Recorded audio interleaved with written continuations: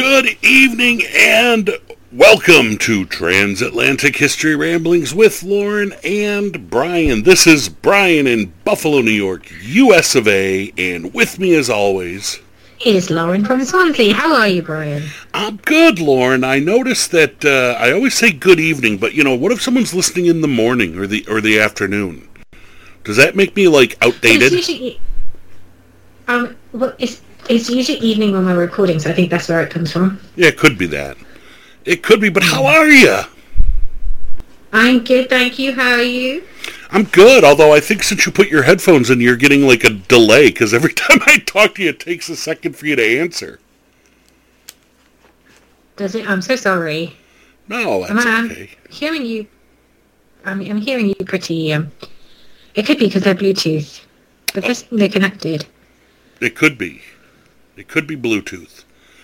What a weird name, Bluetooth. It always reminds me of... Yes. It's to do with a Viking called Bluetooth. And the reason he's called Bluetooth is because he liked blueberries. And the symbol for Bluetooth is the rune that symbolizes his name. In other words, he didn't brush his teeth. I don't know, he might have just stained his teeth with the amount of blueberries that he ate. I'm not entirely sure. It's a bit like if you drink enough Sunny Delight, you will turn orange. What? Didn't you ever know that if you drank enough Sunny Delight, that you will turn orange?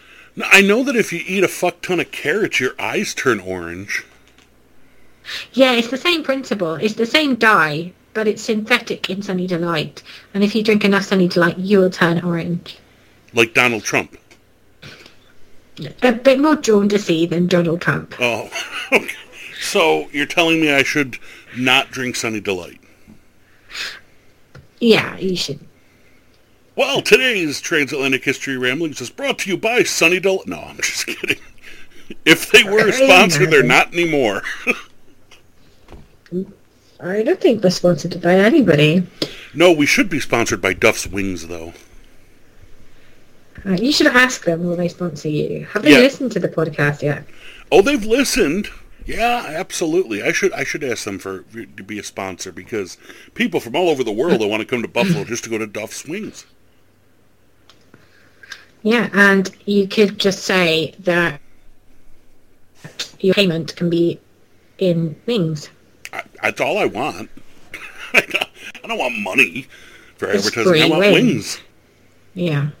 Oh, so, Lauren, I got something stuck in my craw. Oh, goodness. What now?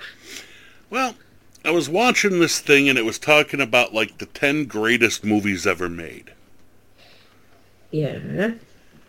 And I know that my list is not going to match theirs necessarily, and nobody's going to actually have the same 10 great films, right? Because everybody's taste varies. But I understood what they were going for with, these are 10 landmark, important, great films that everyone should see, okay? Yeah. You follow me? I do. Okay. Now, some of them were obvious choices, like Citizen Kane was on the list. Totally agree. Okay, fine, great. Wizard of Oz was on the list, the original. Not the original, but the big Hollywood Judy Garland production. You're not going to disagree with that. They had Lawrence of Arabia on the list. I love Lawrence of Arabia. It's one of my favorite films, but it might not even be David Lean's greatest film. But a film was on that list that everybody I've ever met in my entire life has absolutely loved this film, and I never got it. Do you want to guess what film that is, Lauren? No. E.T.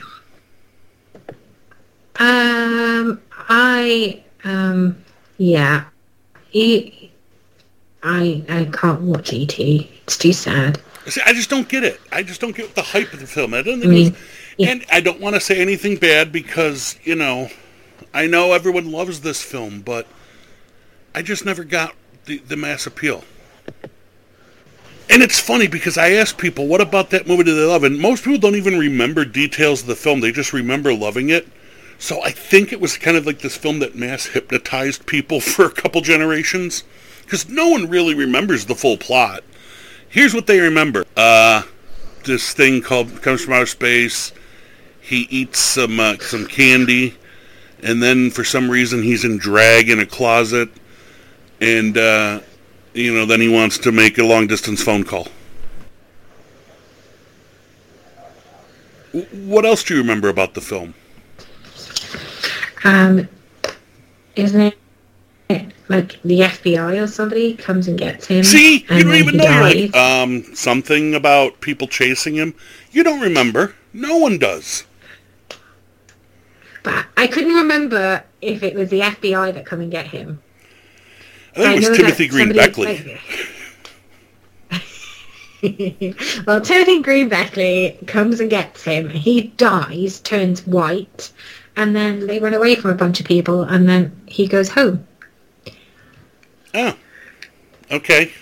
Where does he go? I don't know, but he does appear in Star Wars, so I guess he goes to a galaxy far, far away. Like, I don't get it. I do have some E.T. jokes, though, if you'd like. You love my jokes. I do. They're so pretty. Okay. What is E.T. short for? I don't know, Brian. He's short because he's got those tiny little legs. I thought you were going to say something rude, like E.T. is short for something. What, extra testicle? Extraterrestrial. Yeah, something like that. Why are E.T.'s eyes so big? Because they are. Because he saw his phone bill.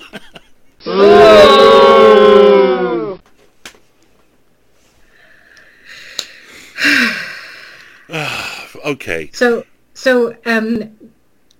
what should have taken E.T.'s place then on that list of films?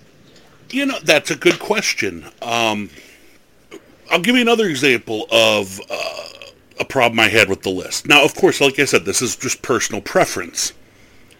They had Charlie Chaplin's The Gold Rush on the list. Mm-hmm. Wonderful film. But City Lights was a much better Chaplin film. So I think, City Lights should have been on the list instead of Gold Rush. I don't know. Empire Strikes Back was on the list, but not the original Star Wars A New Hope, which I like better. I don't know. I think Empire Strikes Back is amazing and a far superior film. Most people do. But that's the science fiction on the list was Empire Strikes Back and E.T. represented it. Unless you want to consider Wizard of Oz science fiction, which I guess it kind of is, even though it's, fantasy. But, there are other science fiction films that I think I might put above those films. For instance, Metropolis. Or, even maybe something like Blade Runner. Which I think is a criminally underrated film, even though it's considered a classic. It is underrated. I do love Blade Runner. It's fantastic. Yeah. Lawrence of Arabia was great to be on the list, but as much as I love that film and I think, it's beautiful and it's stunning, is it better than Dr. Zhivago, or is it better than Bridge on the River Kwai?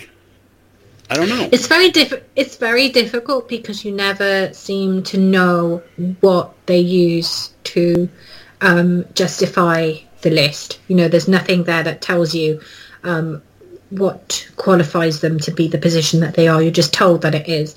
And I think that's the problem, is that everything is prescribed to you and you are told what is good and what isn't good, and that's very wrong. Agreed. And like I said, I understand the basis of the list. If you would have called it films that changed cinema. Because without doubt, Citizen Kane changed the way films were made. And, other films on that list did change cinema. Yes. I the only thing I would say is that if you're going to say they were the films that changed cinema, then you would have needed to had Star Wars, A New Over Hope. Empire, absolutely. Yes, because that was the first. I mean, that wasn't so much of a. I think what people forget with the first film, it wasn't so much that it was what people sort of say was like one of the first blockbusters alongside Jaws. It was something that became a cultural movement, and there was something that films like that didn't really have until Star Wars. I mean, you could say so. I think Star Wars gave Star Trek the impetus to move into that sort of Yeah, because Star Trek had a cult following up till that point. Yeah, but I think people sort of said, oh, okay, well, and you've got to, that it was okay to like films like that and be fanatical about them. Because if you think about it, the first Star Trek film came out after Star Wars. Yeah, and the first Star Trek film most people don't like. I happen to like it.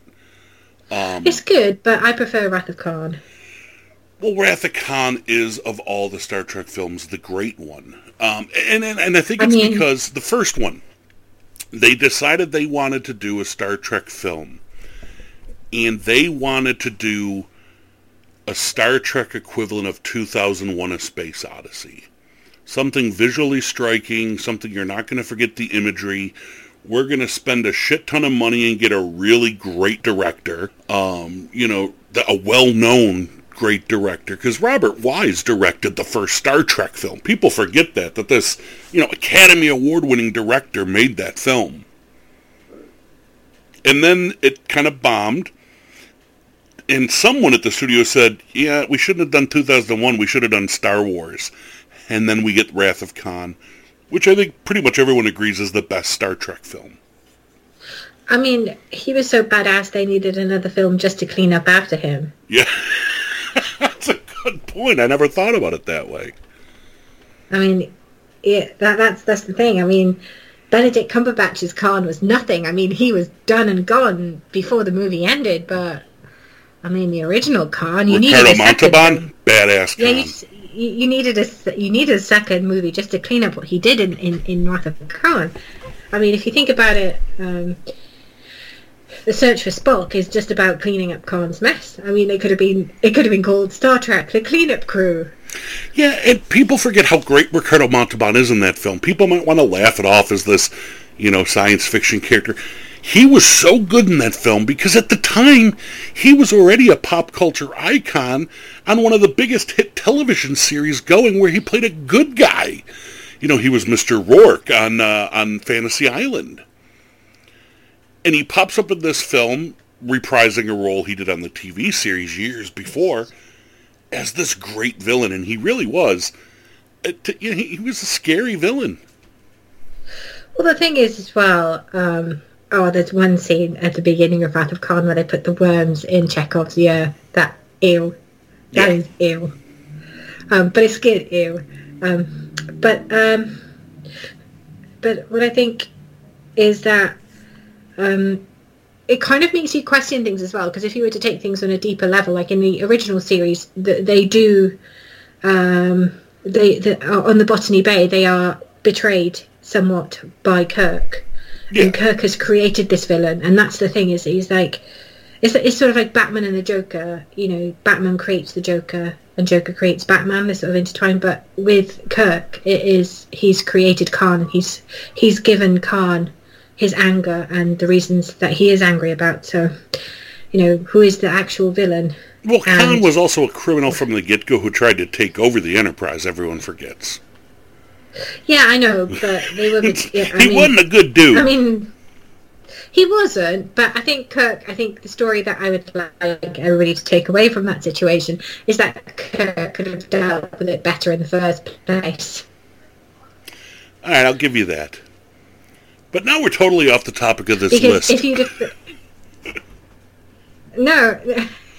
But no, what I'm saying as well is that, if you were thinking about another captain, either Picard or Sisko, because I'm not quite sure Janeway, I think Janeway would have dealt with it in the same way that Kirk dealt with it, but they'd have just locked him up. No. Picard didn't, I don't care. No, first off, Now, first off, Janeway, she'd have fell for him. I don't know. I think she would have, because her priority was ensuring that her crew got home. I don't know if she would have sort of, like, I don't think I think she would have dealt with him the same way that Kirk dealt with him. Especially if it was Wrath of Khan, where he had, like, the big pectoral muscles, the bare chest. She'd have been all over that shit. I don't think so. Just my take on it, but... Kate Volker, if you're listening, please let us know. Oh, Kate, if you're listening, we love you, because... And not even from Janeway, because I was never a big fan of that show, no offense. She's Mrs. Columbo. Exactly, she's Mrs. Columbo, so we love her. But back to this list. So, what... You asked me what I would have substituted E.T. for. If you wanted to go with another science fiction film, I would have gone the original Planet of the Apes over it. I would have gone Blade Runner over it. I would have gone, what about the Cabinet? Or if I was going to replace it with a Spielberg film, I would have gone Jaws over it. But beside the point, what would be on your list of the greatest movies? Oh goodness, now you're asking. Well, Citizen Kane, of course, would be on there. Yeah. Without doubt. I love Citizen Kane. Metropolis, The Cabinet of Dr. Caligari. Good pick. I would say... Oh, you've got to have a Hammer film on there, and I would say you'd have to have Dracula or Hound of the Baskervilles. What about a Kubrick film? Would you put a Stanley Kubrick film on that list? I don't know.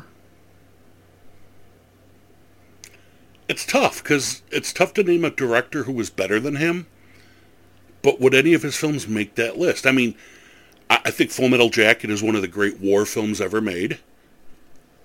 I could see that being on there. I think Clockwork Orange changed cinema. So I think if I was to go, I would be controversial and say it would have to be Clockwork Orange.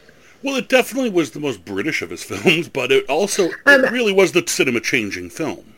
It was cinema-changing because it did open discourses about censorship in cinema. Yeah. And what people should be seeing and how people should be seeing it and how certain events should be interpreted on screen. So I would think Clockwork Orange. So I would say... But then I think if I was going to have a Dracula on the list, I would have Bela Lugosi. Well, Lugosi's Dracula, yeah. Yeah, so Bela Lugosi's Dracula, Hound of the Baskervilles from Hammer. Then I'd have a Gainsborough melodrama, The Wicked Lady. Have you ever seen The Wicked Lady? Of course I have, yes. I'd have The Wicked Lady in it because Margaret... I can't remember her last name now. I keep wanting to say, calling her... Margaret Lockwood is amazing. As a highwaywoman. Now, we're both in agreement Wizard of Oz should be on that list. Absolutely, Wizard of Oz should be on the list as well. But, suspiciously missing from that list was Gone with the Wind, which is a film that's been canceled as of late. But it's funny. I think that's why... Because forever it was always on those lists, but now it's mysteriously vanished from people's memory. I never liked it anyway, but...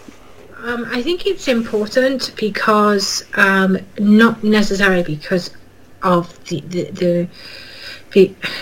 not necessarily because of the film itself, but because of the things that happened after it. I mean, like, you have Clark Gable campaigning for rights, to have all the actors treated the same. Hattie McDaniel won an Oscar. Now, I didn't make the full list. I should have written down all the films that were on there, but I made a list of a few films that I thought were suspiciously missing from this list. And I want to know if you agree with me or disagree with me, and I want to know what our listeners think. If you agree or disagree. And I'm not going to get all artsy-fartsy on you and name some films that really are that brilliant that none of you have ever heard of because I'm a film nerd. I'll avoid that. I'll just stick with the big popular ones that most people would at least be familiar with.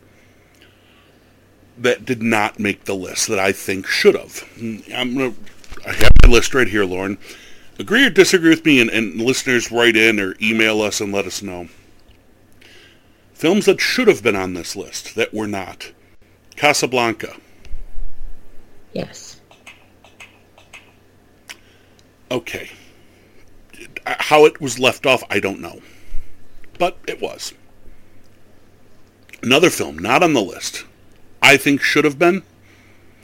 And again, even though I don't think it's this director's best film, it is a film that should have been on the list. Psycho. Yes. Oh, what about Rebecca?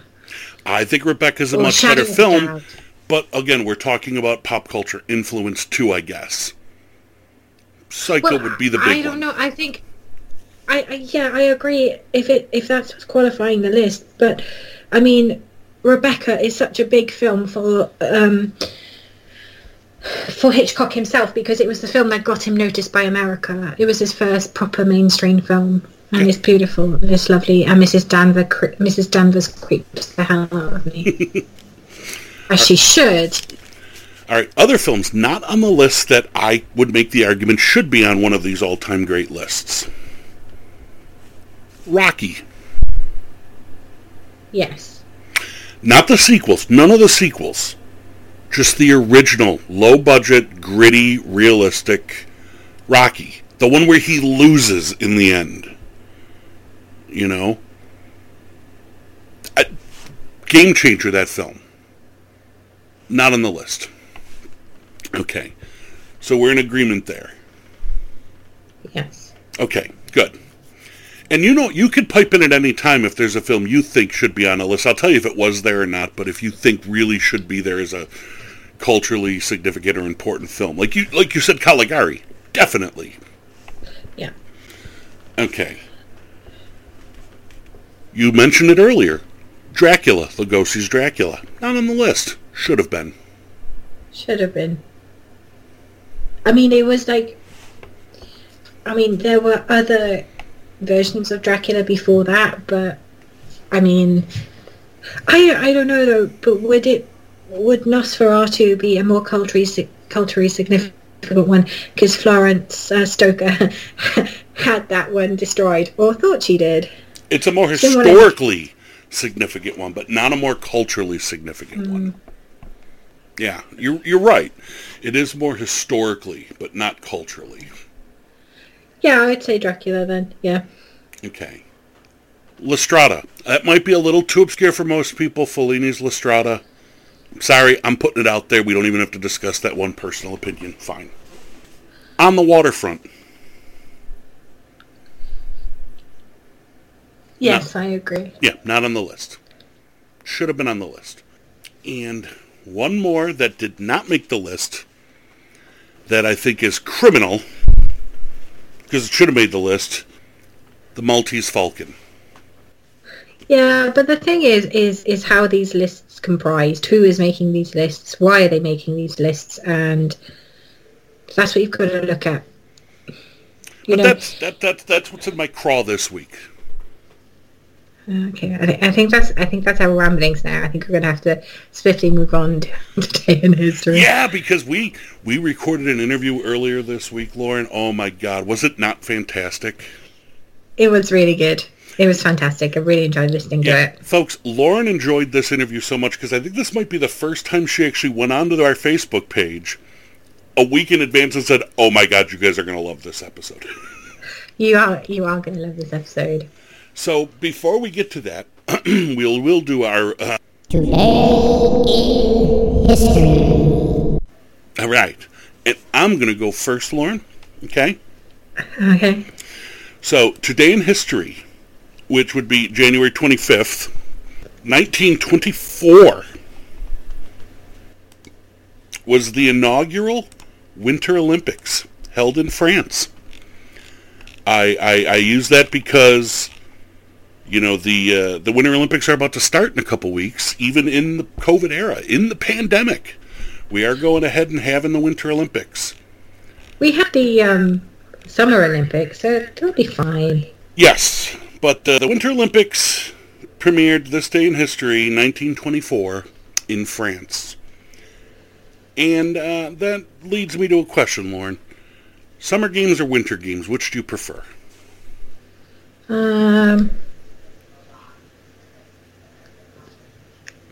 Winter games. See, I'm more of a summer games fan. I'm not against the winter games. I love the hockey. I love the bobsled. That shit's fun. I don't give a shit about figure skating, but it's like I don't really care about the gymnastics and the summer games. But the one that I love in the Winter Olympics that you don't hear much talk about usually is the biathlon. That's the one where you cross-country ski with a rifle on your back.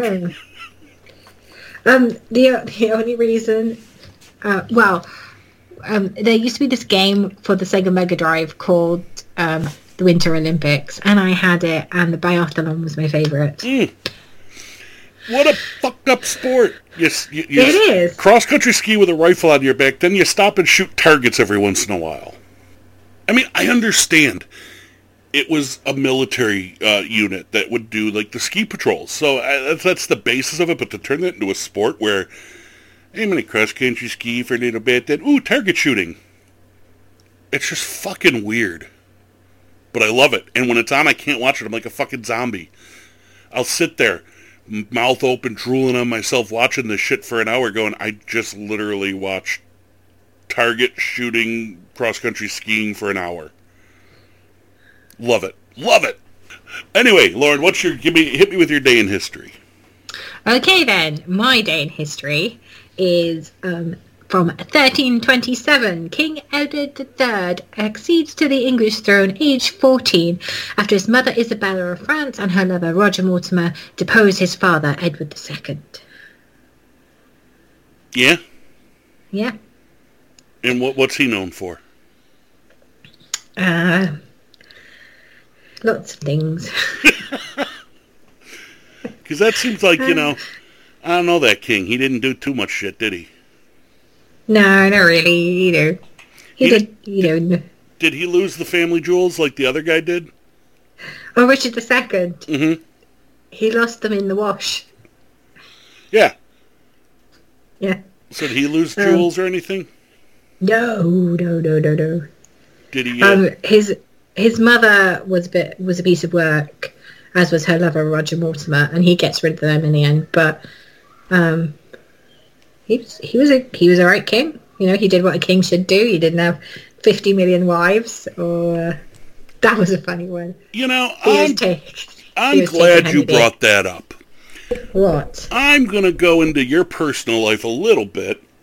We're going to break that barrier of host to real person. Speaking of royalty and good old Henry VIII. Yes. I understand you were trying to give our beloved Theo a history lesson. Oh my God, yes. He has his own theory on Henry's wives. Yeah, he thought, he was quite concerned that they were all married at the same time. Okay. And I think bigamy would have been the least of Henry's problems. Yeah. And I'm going to have to go back and I'm going to have to look through my Facebook account to see what he actually says their names were. That was my favorite part, is that somehow in his own mind he assigned names to the wives that were not even close. I know. Where did he come up with these names? I don't know. And he's like, and I was like, he cut. And I was like, he cut. Oh yeah, I found it. So he cut two of their heads off, and he goes, "What the fuck? What the fuck did he do that for?" He really said, "What the fuck?" Yeah, he's like, "Why the fuck did he do that?" So, right. So, according to Theo, the 6 wives of Henry VIII were called... Oh, hang on a second. Let's do a little promo for this. According to Theo. Okay. Right. According to Theo, the 6 wives of Henry VIII were called Vanessa, Karen, Linda, Lydia, Heather, and India, in that order. I think From now on, we're going to have a small segment on our show called According to Theo. Well, it wasn't as bad as when I showed my other nephew, Dick Corey, a Viking longboat, and he told me to fuck off. Well, your assignment, at least once a week, is to talk about some point in history with Theo and get his take on it. And we will reveal every week what history is according to Theo. What do you think? Oh, my God.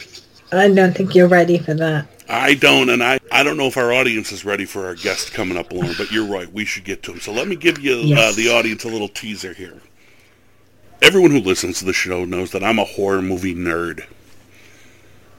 And I think a lot of people don't realize, the significance, the cultural significance, the historical significance, and the importance of horror cinema. It's not just about gore and violence and blood and scares. There's so much more to it. And I'm never able to articulate that to the best of my ability. So I found someone who could, and Mr. Bruce Hollenbeck is coming on, one of the most respected names in the history of horror cinema. I mean, author, director, actor, producer, historian. He's everything. And we actually got him to sit down with us for quite a while, and we got one hell of an interview, Lauren. And what do you think? I fire up the magic interview box and bring that interview to the people. I think we should. It's the magic interview box. All right. We're about to flip the switch, and we'll be right back on the other side with the interview we did with the legendary Bruce Hollenbeck. Oh, Lauren, are you ready for this? Because, I'm going all fanboy again. I can't help myself. I know. You've warned me about it.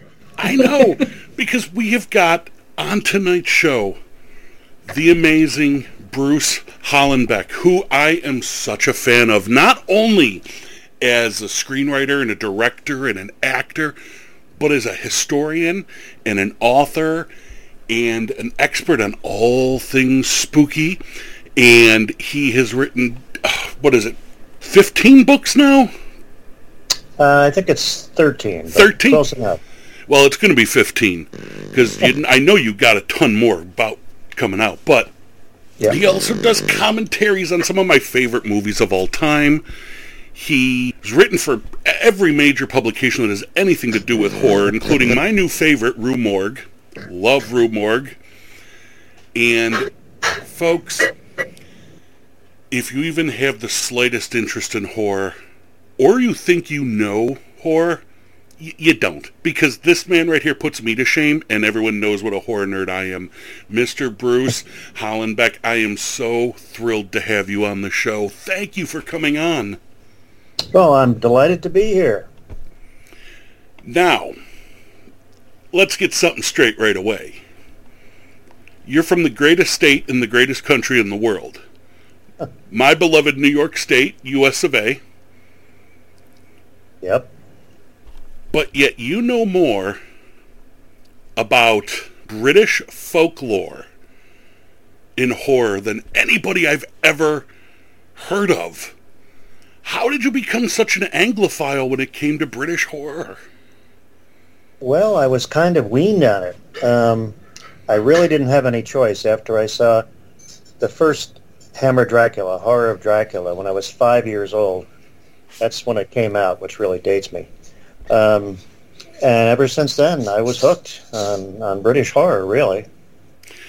Yeah, there's something so different. See, I love American horror. I love British horror. I love German horror, especially German silent horror.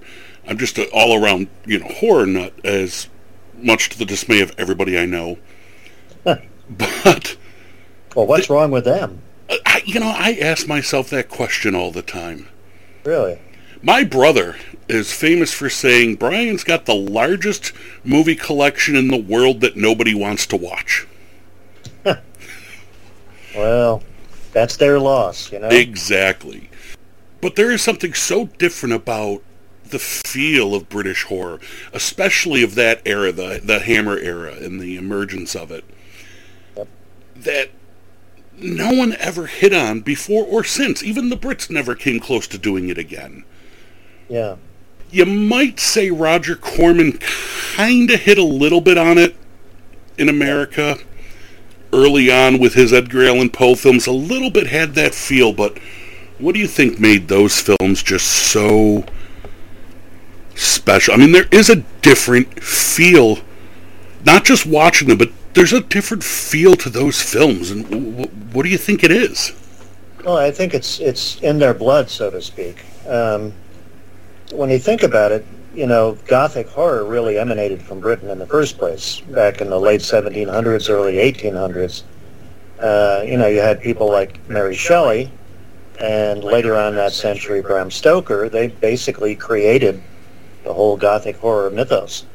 So it's natural enough for, you know, the British to really run with that. Also, when Hammer started out in the 50s, they were based at Bray Studios, which was really just a manor house in the country on the Thames. And the atmosphere of those films owes a lot to the fact that it was not a typical Hollywood-type studio. It was a manor house. And they just would redress the sets over and over again. They had a brilliant set designer named Bernard Robinson, who was so terrific at that. And I think that's what gave them their visual style. And of course, the actors were all from, you know, classical theater or, you know, had been classically trained in some way. And that was Hammer. I mean, they were very British, and you're right, they've never really been duplicated. A lot of people have tried. Even Hammer itself came back a few years ago under, obviously, new management. And they made movies like The Woman in Black, and they recently made a film called The Lodge. But even those films don't seem like the old Hammer, the classic Hammer that we love. Sorry, I think for me, the one that was really like old Hammer but missed the mark was The Quiet Ones. It could have been, it was a period piece. It was set in the 70s, so I guess technically, yeah, it's a period piece. But, I loved Jared Harris in that movie. Yeah, I did too. He would have made a great Van Helsing or even Baron Frankenstein, I think, in the old days. But yeah, the movie was not quite there. I mean, it had a lot of good ideas. I don't think it necessarily all gelled. Their most successful movie in this century has been The Woman in Black, which was big enough to have a sequel. And that was the closest I think they came to the old Hammer, because that was a real period piece that took place in the early 1900s and very Gothic. And of course it had Daniel Radcliffe as a star. I think that was the main reason it was such a hit. But it still wasn't quite the old Hammer we know and love. No, but I gotta give Harry Potter credit for this, because Danny obviously loves the old Hammer thing. Because I don't think if it was for him, that would have been made. I think he had a lot more to do with that than anything else, and I think he loves the tradition of it. But who doesn't? And trust me, I know all about those Brits having the laying claim to all things great Gothic literature, because Lauren never lets me forget that I'm just a silly American, and she is from the country of Bram Stoker. So, yes, I could tell by her lovely accent. And of course, whenever I go to England, they say that I'm the one with the accent. So there you go. Yeah, she tells me that I'm the one who talks funny, not her in Wales, but no, the Welsh talk funny.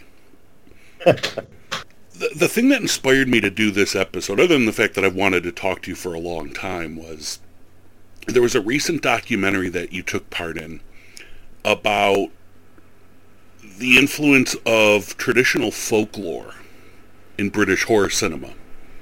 Yep. And the topic was just, it fascinated me when I saw that time. I'm like, what a great thing, because most horror is based on folklore.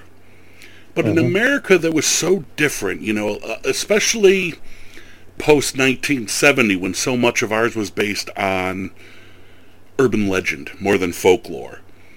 True. Whereas in England, they really were able to do a genre, and it wasn't always horror. So much of their suspense and period pieces were folklore-based, and they still resonate all these years later. Oh, yeah. For instance, not that it's folklore so much, but a film like The Wicker Man, not the remake, which was absolutely atrociously bad. Yes, I agree. The Wicker Man is the kind of film, you can't really call it a horror film. I mean, you can call it a detective film, a suspense film. Yeah. And if people don't know the plot, have never seen the remake or never seen the original, and I've done this, I've shown it to many people. I've said, it's slow, but you'll like it. They are all so freaked out at the end. Like I've never seen a reaction to any kind of horror film. Yeah.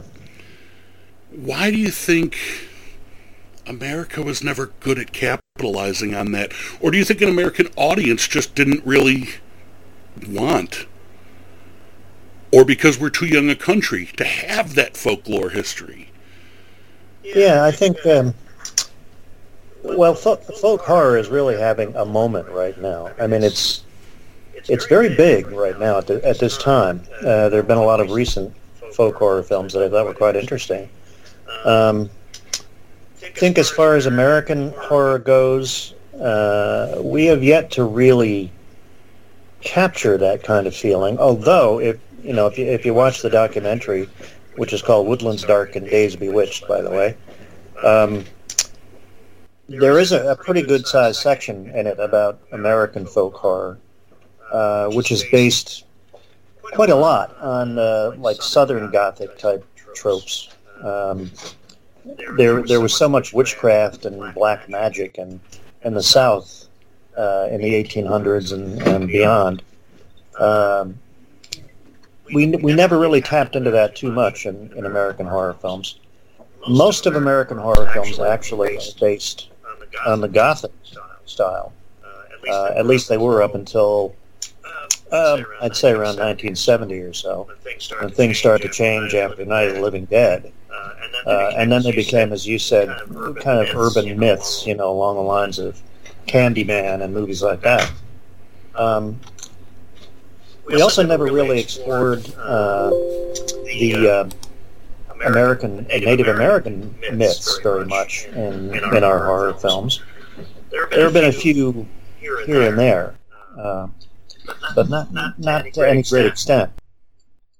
And I think that's something that's yet to be explored, and I think it's starting to be explored a little bit.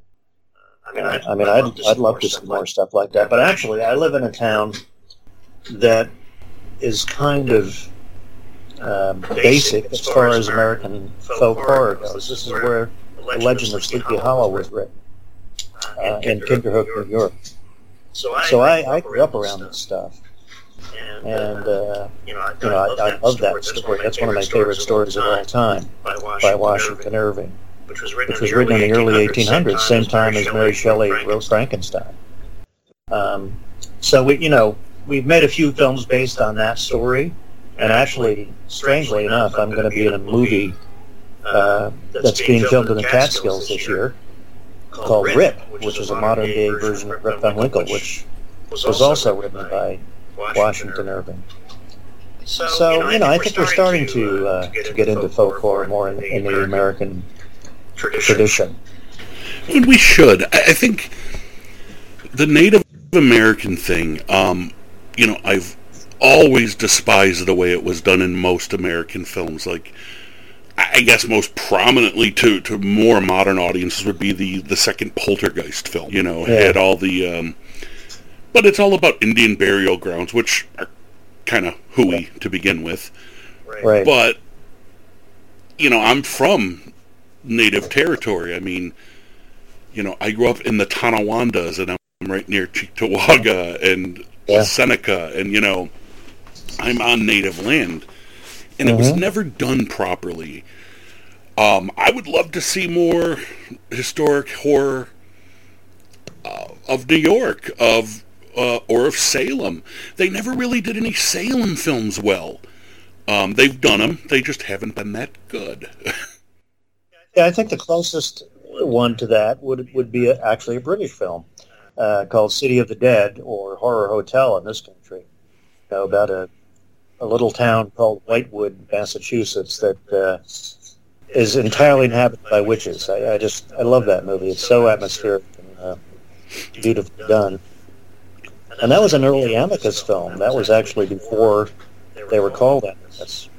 It was called a Vulcan production, but it was Max J. Rosenberg who was the Amicus guy. There's a couple wacky scenes in it, though. Well, wacky, yeah. But I love that movie. I mean, it's just, full of fog and mist, and Christopher Lee's in it, and, it's great fun. Yeah, Christopher Lee is the professor at the beginning who sends her on her... it's a great film. Yeah. And he just had that voice. I mean, and I'll... Yeah. This might be sacrilege, and you might hang up on me after this, but, to me, Lugosi is still Dracula. Mm-hmm. But it's hard to say there was anybody cooler in films than Christopher Lee. Yeah, he was pretty cool. Although I will say that my favorite actor of all time is probably Peter Cushing. I actually corresponded with him from when I was 14 years old up until just before he passed away. And he was always my hero. I mean, he was a very versatile actor, I think a little more versatile than Lee was. Like if you've ever seen him in 1984, the British production of the 50s, he's terrific in that. He's devastating in that. And, he was just so great at playing everything from Sherlock Holmes to Baron Frankenstein that I think he had a lot of range. And he could pull off comedy. I mean, he's hilarious in movies like Top Secret, even though it's a small little role. Yep. He was great. Now, you are such a Hammer freak. I mean, I think 4 of your books are about Hammer horror? I'd have to think about that. It's either 4 or 5. Actually, it will be 4 after this summer, because I did the Hammer Vampire, the Hammer Frankenstein, Hammer Fantasy and Sci-Fi, and this summer the Hammer Thriller will be coming out. So, yeah, that's 4. So I'm going to put you on the spot right now before we go into more deep-depth conversation. Favorite Hammer film? You got to pick one. Oh, yeah. Yep, that's it. You got to do it. One. That's like saying, what's my favorite child? My mother says me. That's good. I would say, I was lying to you, Brian. Okay. I would say my favorite Gothic Hammer film, because they did other things too, but my favorite Gothic horror Hammer film would be The Brides of Dracula.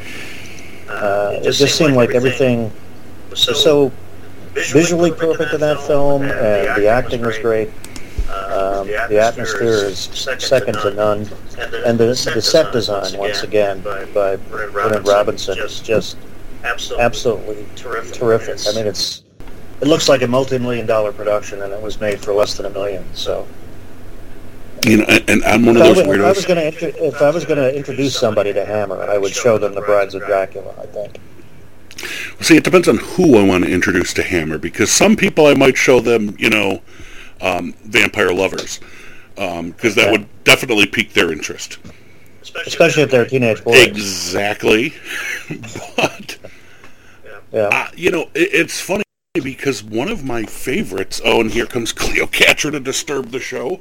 Hello, Cleo. Uh-huh. So you're a cat person too, huh? Oh, yeah. One of my favorite of the Hammer horror films is one of the last ones, and that was Frankenstein Monster from Hell. Oh, yeah. Which I loved, with David Prowse as the monster. Mm-hmm. And you got Tarkin and Vader together before Star Wars. Right. It's a very underrated Hammer film, and it's usually not even in the collections they put out, and that bothers me a little bit. But great film, people. Go back and check that one out. It's a really good swan song to the series, I think, because it kind of sums up a lot of the themes of the whole series, and Cushing is so great in it, and at the end of the movie, he just kind of says, "Oh well, they tore the monster to bits, but we'll just start over again and build another one." Yeah. Well, it was kind of like, I don't even know what title you prefer using, but it's probably most famously known in America as The Satanic Rites of Dracula. Oh, yeah. Which is, I think, released under 4 or 5 different titles. Well, it was Count Dracula and His Vampire Bride when it was released here a few years after it was made. Those are the only titles I can think of off the top of my head, but I think that's a rather underrated film too in a lot of ways. Yeah, and it's got that weird. You finally feel bad for Dracula in that film, and he's at his most evil. He's not just there to fuck with people. He's there to destroy the planet. In that movie. Yeah. And you find out it's because he wants to die. Yeah, that would have been really interesting if they had explored that a little bit more. If they had kind of fleshed that whole idea out about him really having a death wish. And the only way to do it is to destroy the world. Yeah. I mean, it's like a Fu Manchu plot, almost. Yeah. Oh, and Freddie Jones is so good in that movie. Yes. Well, Freddie Jones was great in everything. He was really great in Frankenstein Must Be Destroyed, which is one of my favorites in that series. Kind of the bleakest Frankenstein film. I mean, everybody got this. But he's really a good person. Except maybe for Freddie Jones, and he's a monster. Yeah. Oh, Freddie Jones, another versatile actor who of the Hammer ilk that always he seems not to be talked about as much when people refer to Hammer, and just another dynamite actor that seems to have fallen through the cracks. Well, I think he's known more as a mainstream kind of actor. I mean, he was terrific in The Elephant Man, for example. Very against character too in that movie. Right. Yeah. But he in England, I mean, he was known as a consummate stage actor, and he did a lot of television. So he's pretty well known over there.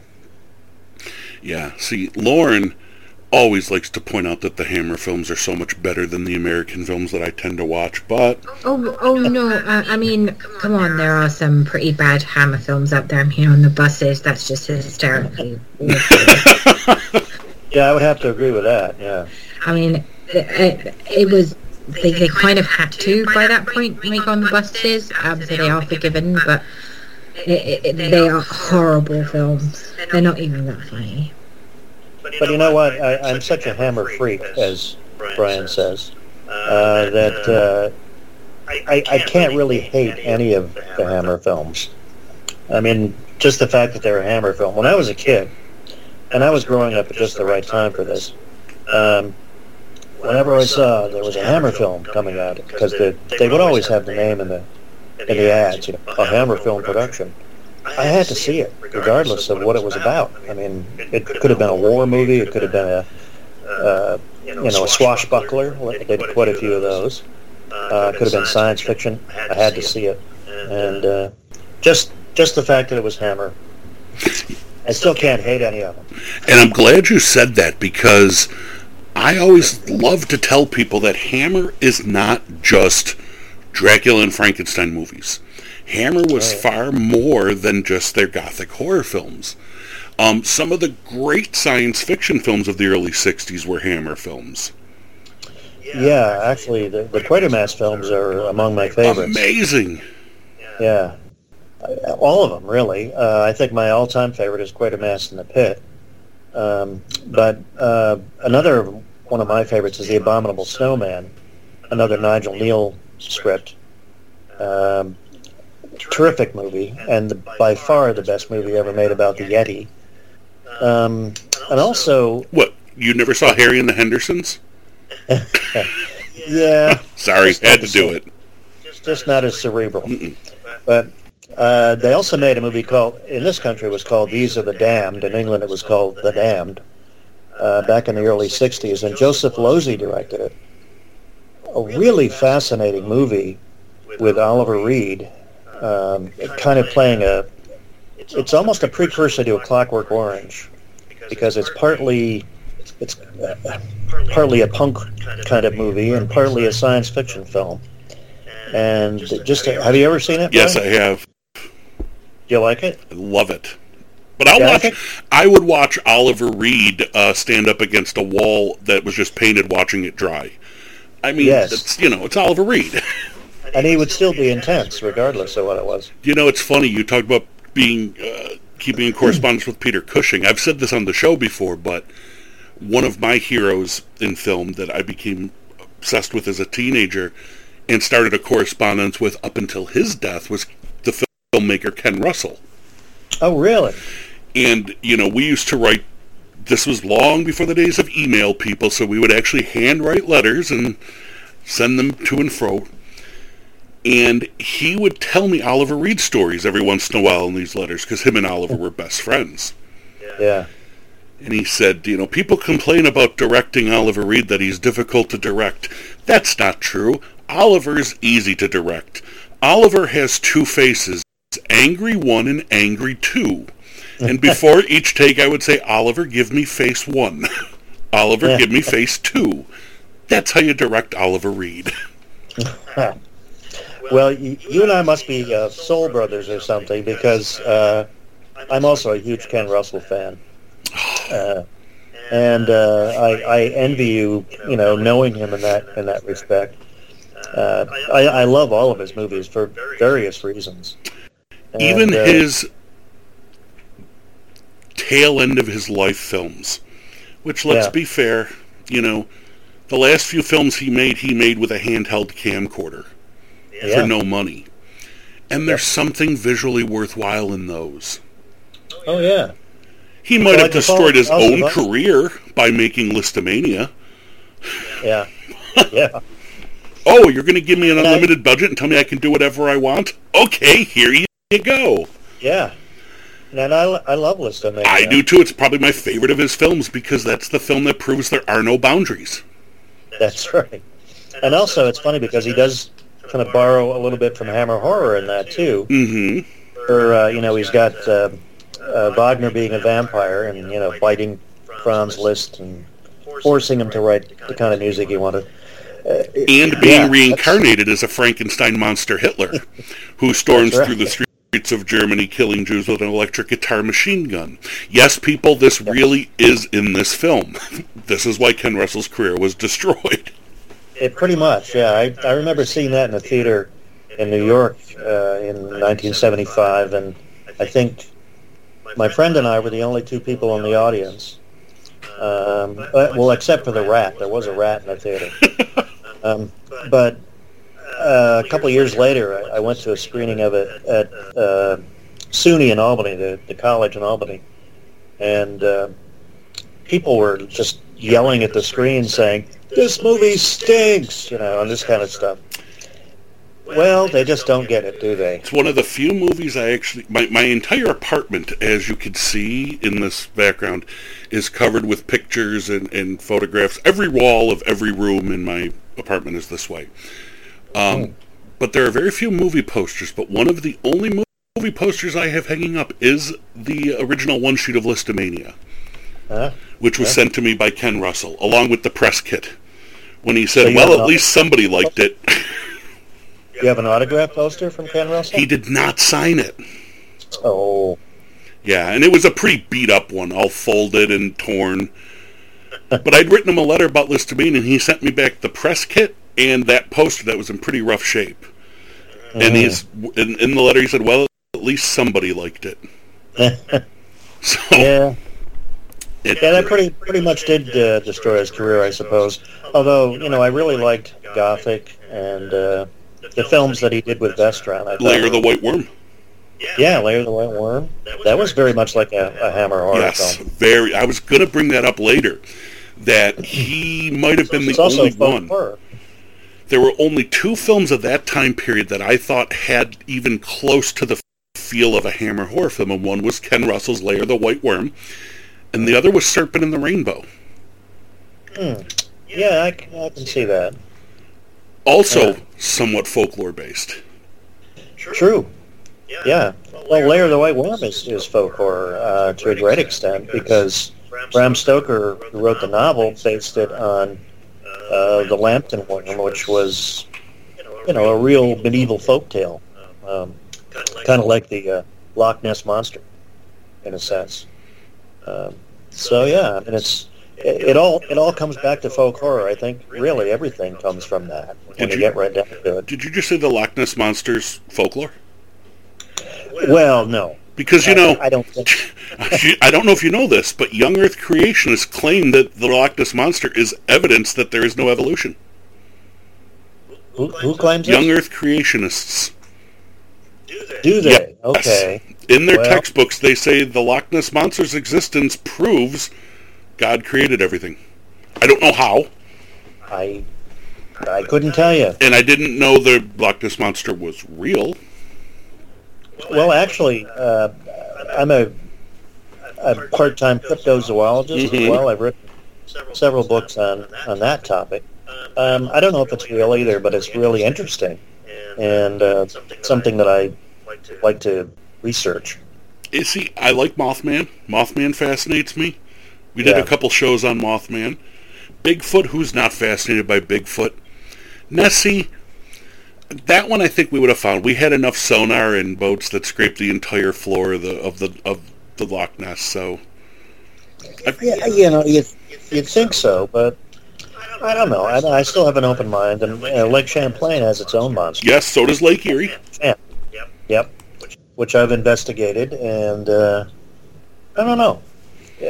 I'm open to suggestion there. I see in your background there might be a monster in that pool. Yeah, I'm not even sure where that came from, but there it is. See, another thing, I told you when I first emailed you when we were talking that I warn you we're going to become fast friends. Yes. And I you are one of the few horror experts, fans, because you're both. I mean, there's a difference between a fan and an expert. I've met experts who are not fans and they are snobbish, but they, I took master courses in this. Well, fuck you. You're a fan and an expert. I don't consider myself an expert. I consider myself a fan. But you're not snobbish about it. You seem to like all the genres of horror. You're not like, oh, anything that came out in the 80s as a slasher film is just worthless drivel. No, you're like, they all serve their purpose. I like this more than this, but horror is horror. And the proof of that is you're making horror films to this day. Well, yes, that's true. Actually, I've written and directed a few very low-budget films. The first one I did was actually a remake of Carl Dreyer's Vampire. How's that for strange? And you know what? Was, I'm going to cut you up before you say something because you have got monster cojones to remake that film because of all the early sound or late silent horror films. That one is the most atmospheric. I don't think it's as good a film as Cabinet of Dr. Caligari, but it's more atmospheric than the film that people say is the most atmospheric.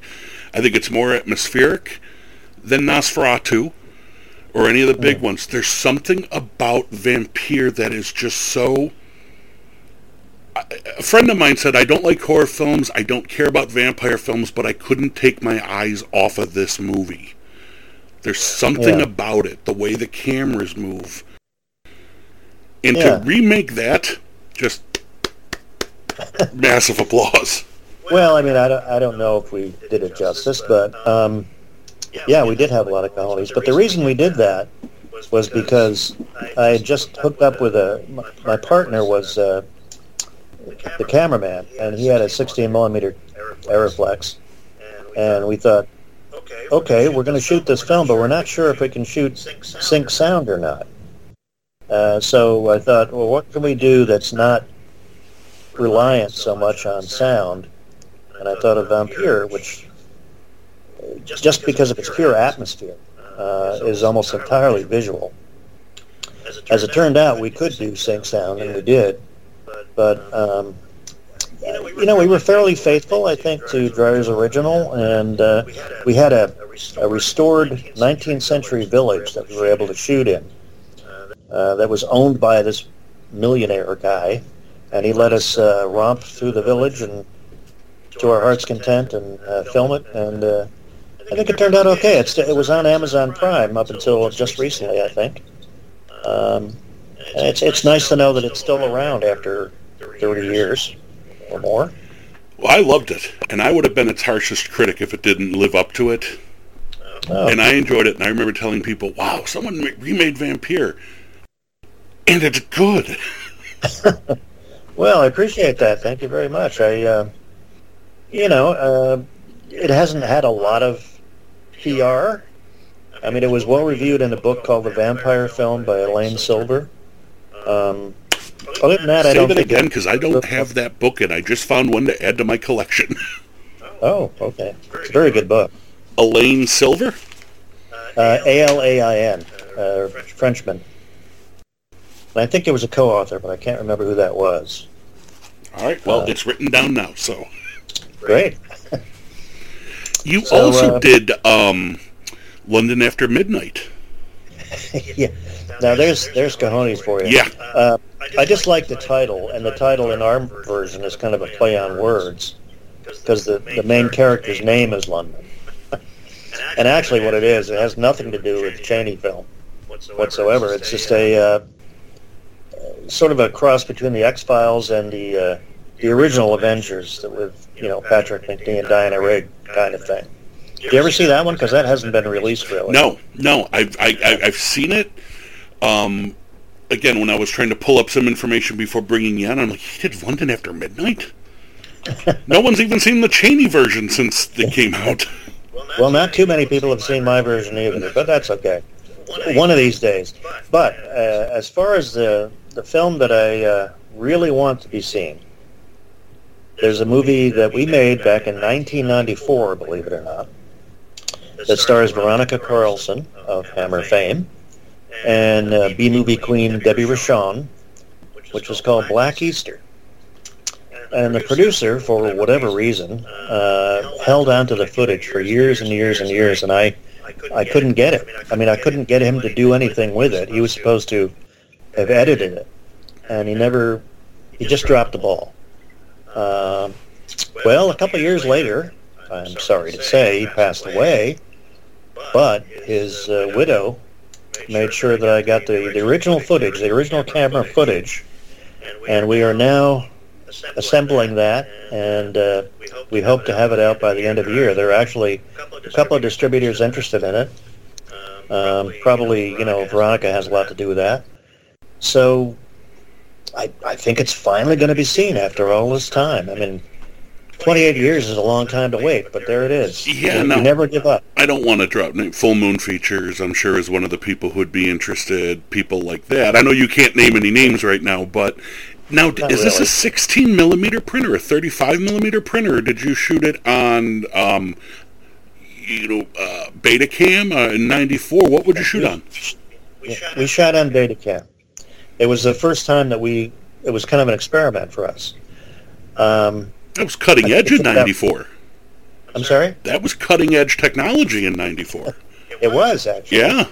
And we were really careful with the lighting and the audio and everything else. We made it as absolutely professional as we could. And I think it turned out really well. It's an Amicus-style anthology movie with 5 stories. And Debbie Rochon plays a hitchhiking ghost in one story. Veronica Carlson plays a psychiatrist who is working with a man who has an irrational fear of the dark in another story. I think it really turned out well. And if you can picture this, I'm the character that ties it all together. I play a demented Easter bunny who tells all the stories. I think that's wonderful.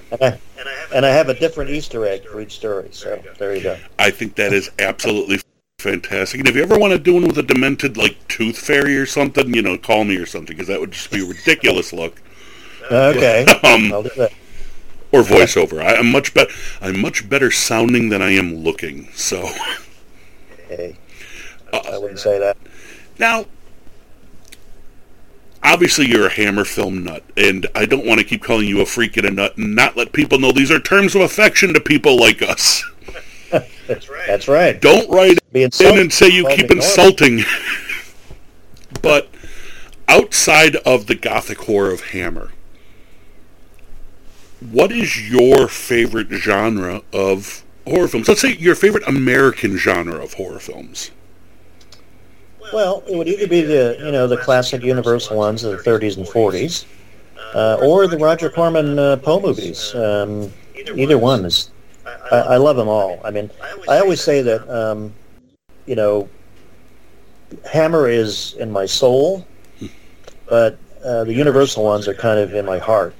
They were my first horror films that I was ever exposed to, Same here. even before Horror of Dracula. And you gotta love them. I mean, they started the whole ball rolling.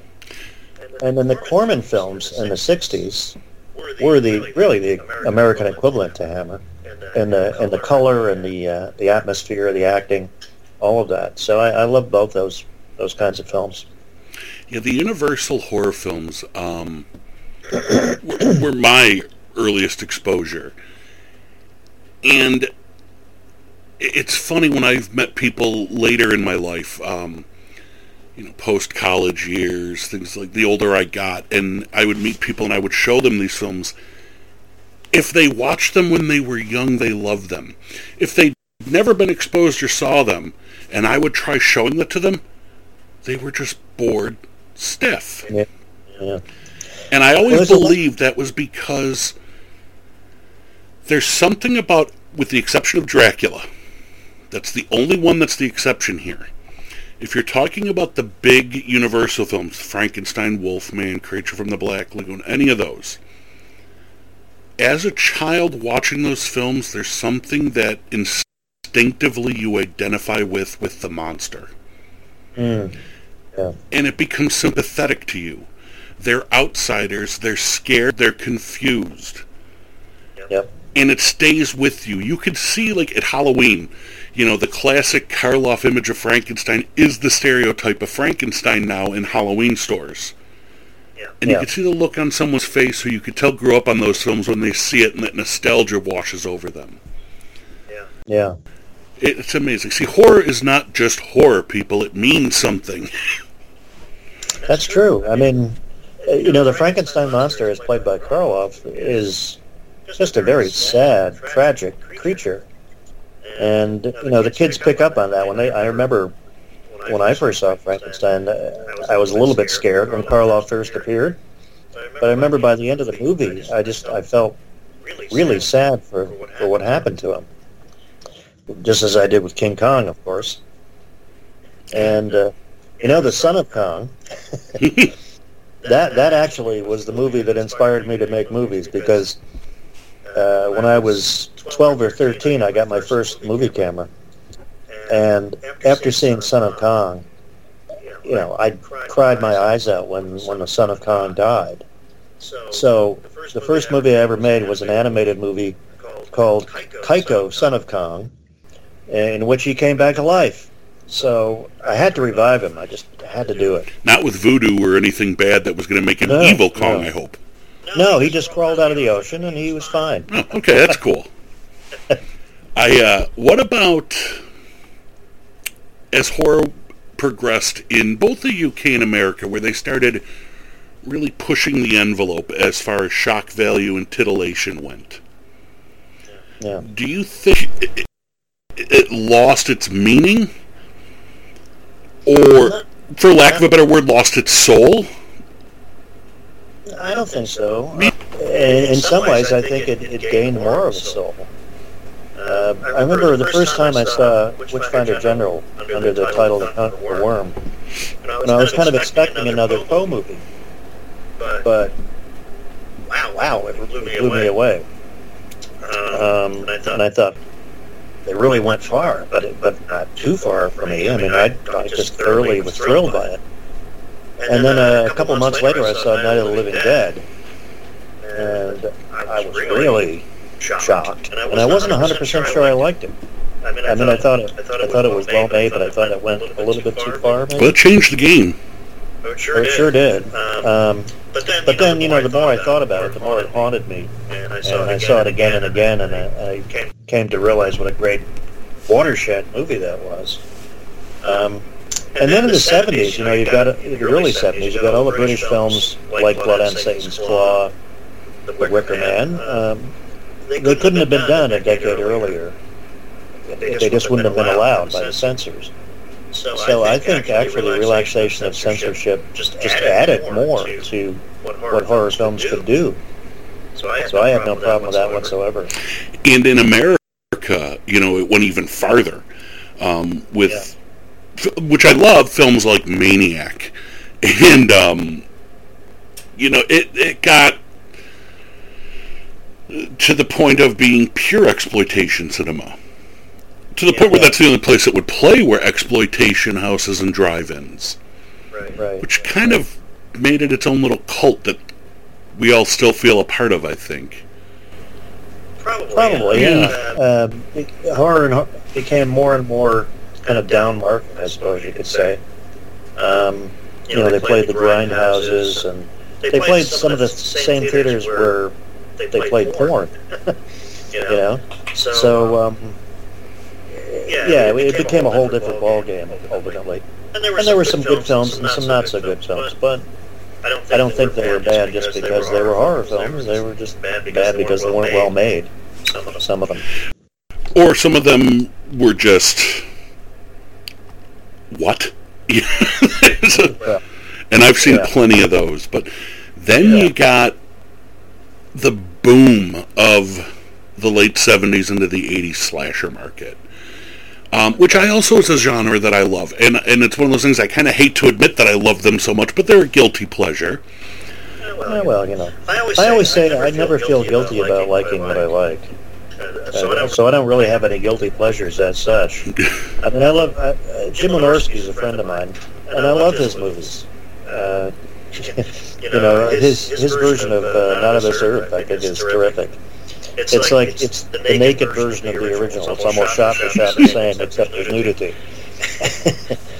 And I like his version of The Haunting of Morella. I think it's a pretty good homage to the early 70s or late 60s movies. So, now, do you think the horror's really hitting another golden age?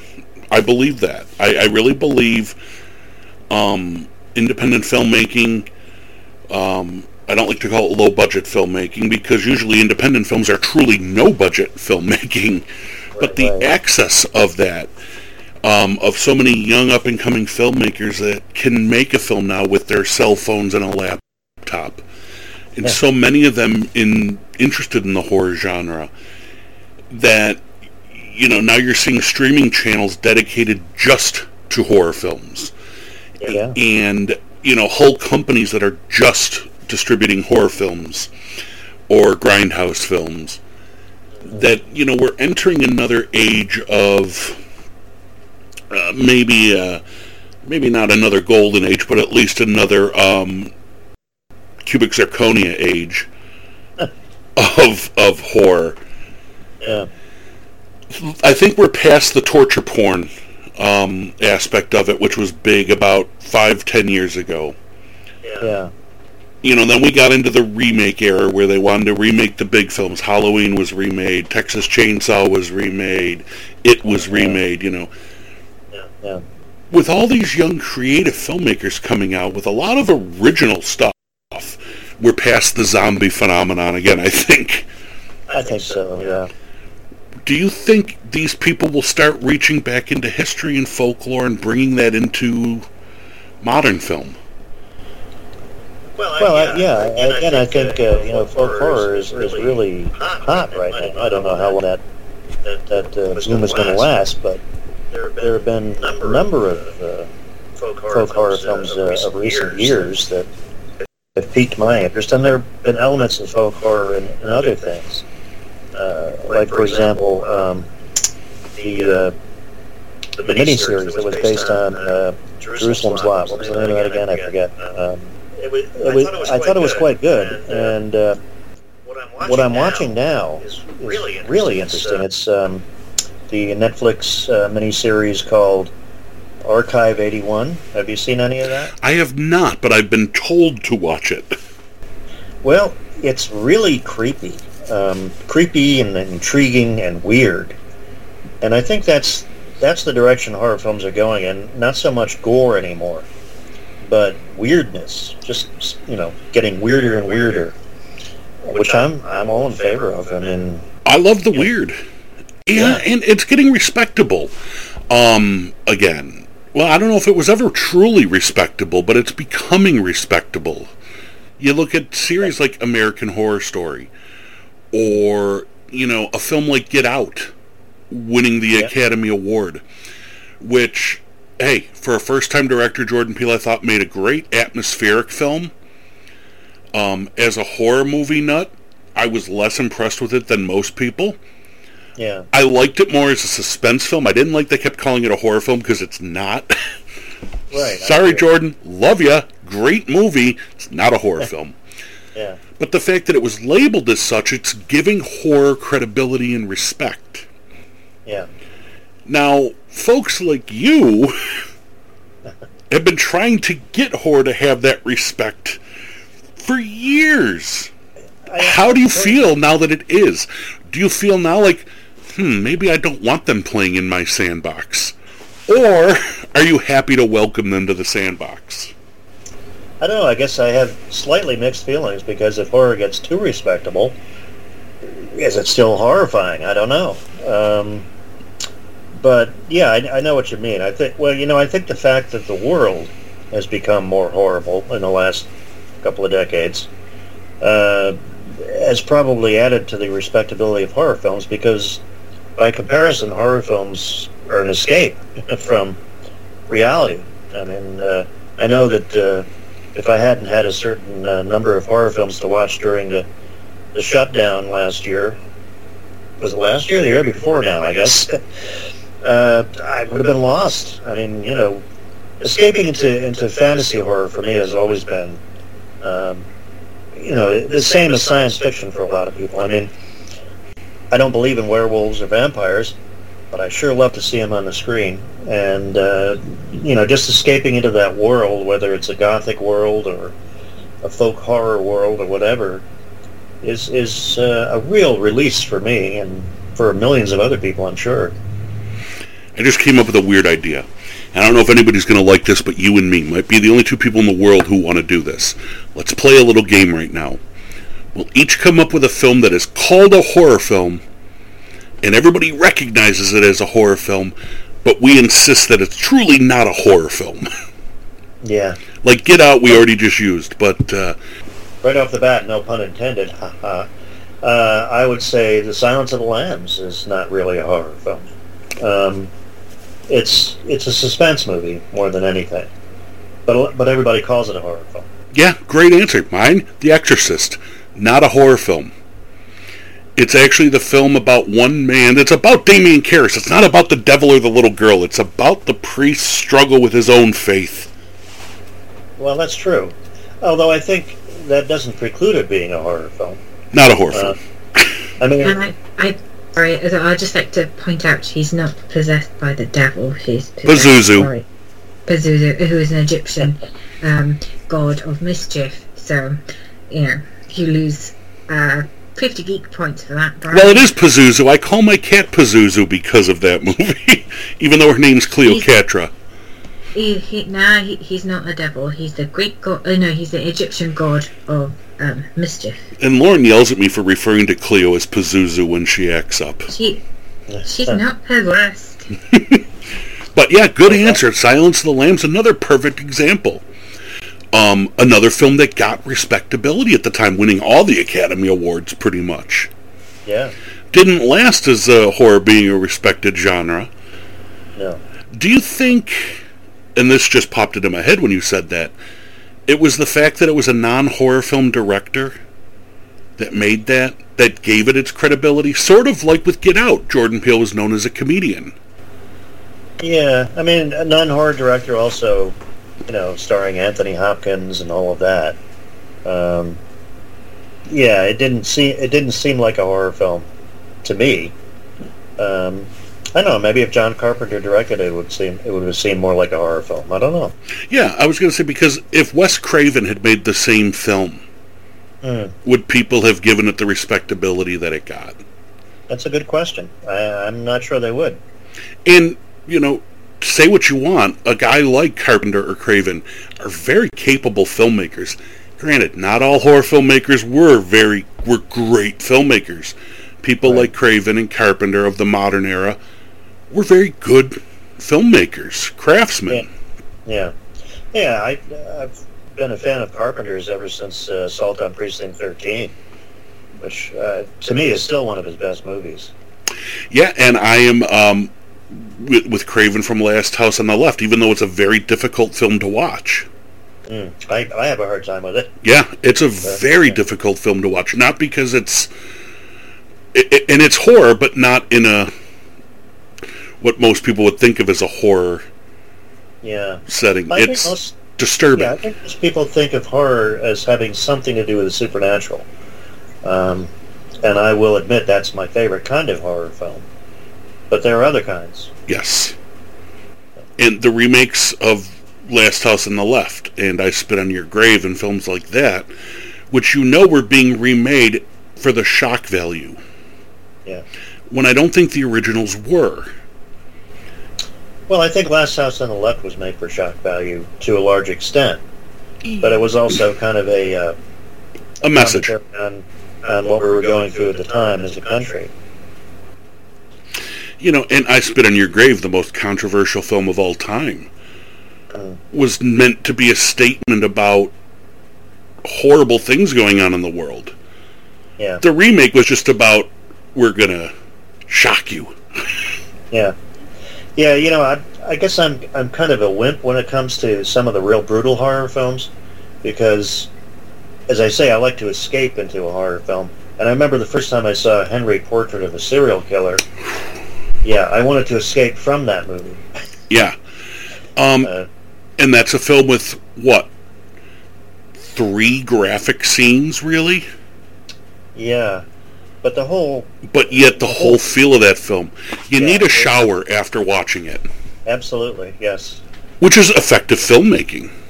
Oh, it is. No question about that. It's just not a movie I wanted to revisit. Well, it's like going and watching something like, Pasolini's Salo. Yeah. Which is almost impossible to watch. Yeah. And have you actually watched that movie? Yeah, I own it, yeah. Oh, wow. You're a stronger man than I am. Well, I first saw it, because it was banned for so many years. Yeah. I saw it at a Pasolini retrospective in Toronto at the film festival, where they were running all of his films. And it was the first time it was shown in the country. And I saw it there, and I described that film to people as its time release, because it disturbs you when you're watching it, and then a few days later while you're trying to sleep it hits you again, and you can't sleep or escape the film. It's that powerful, and it's that disturbing, and I do not recommend people watch it. Yeah. I own a copy of it because I bought a Pasolini box set that I wanted some of the other films in. Yeah. That was part of it. I don't think I've rewatched it on Blu-ray since I've had it.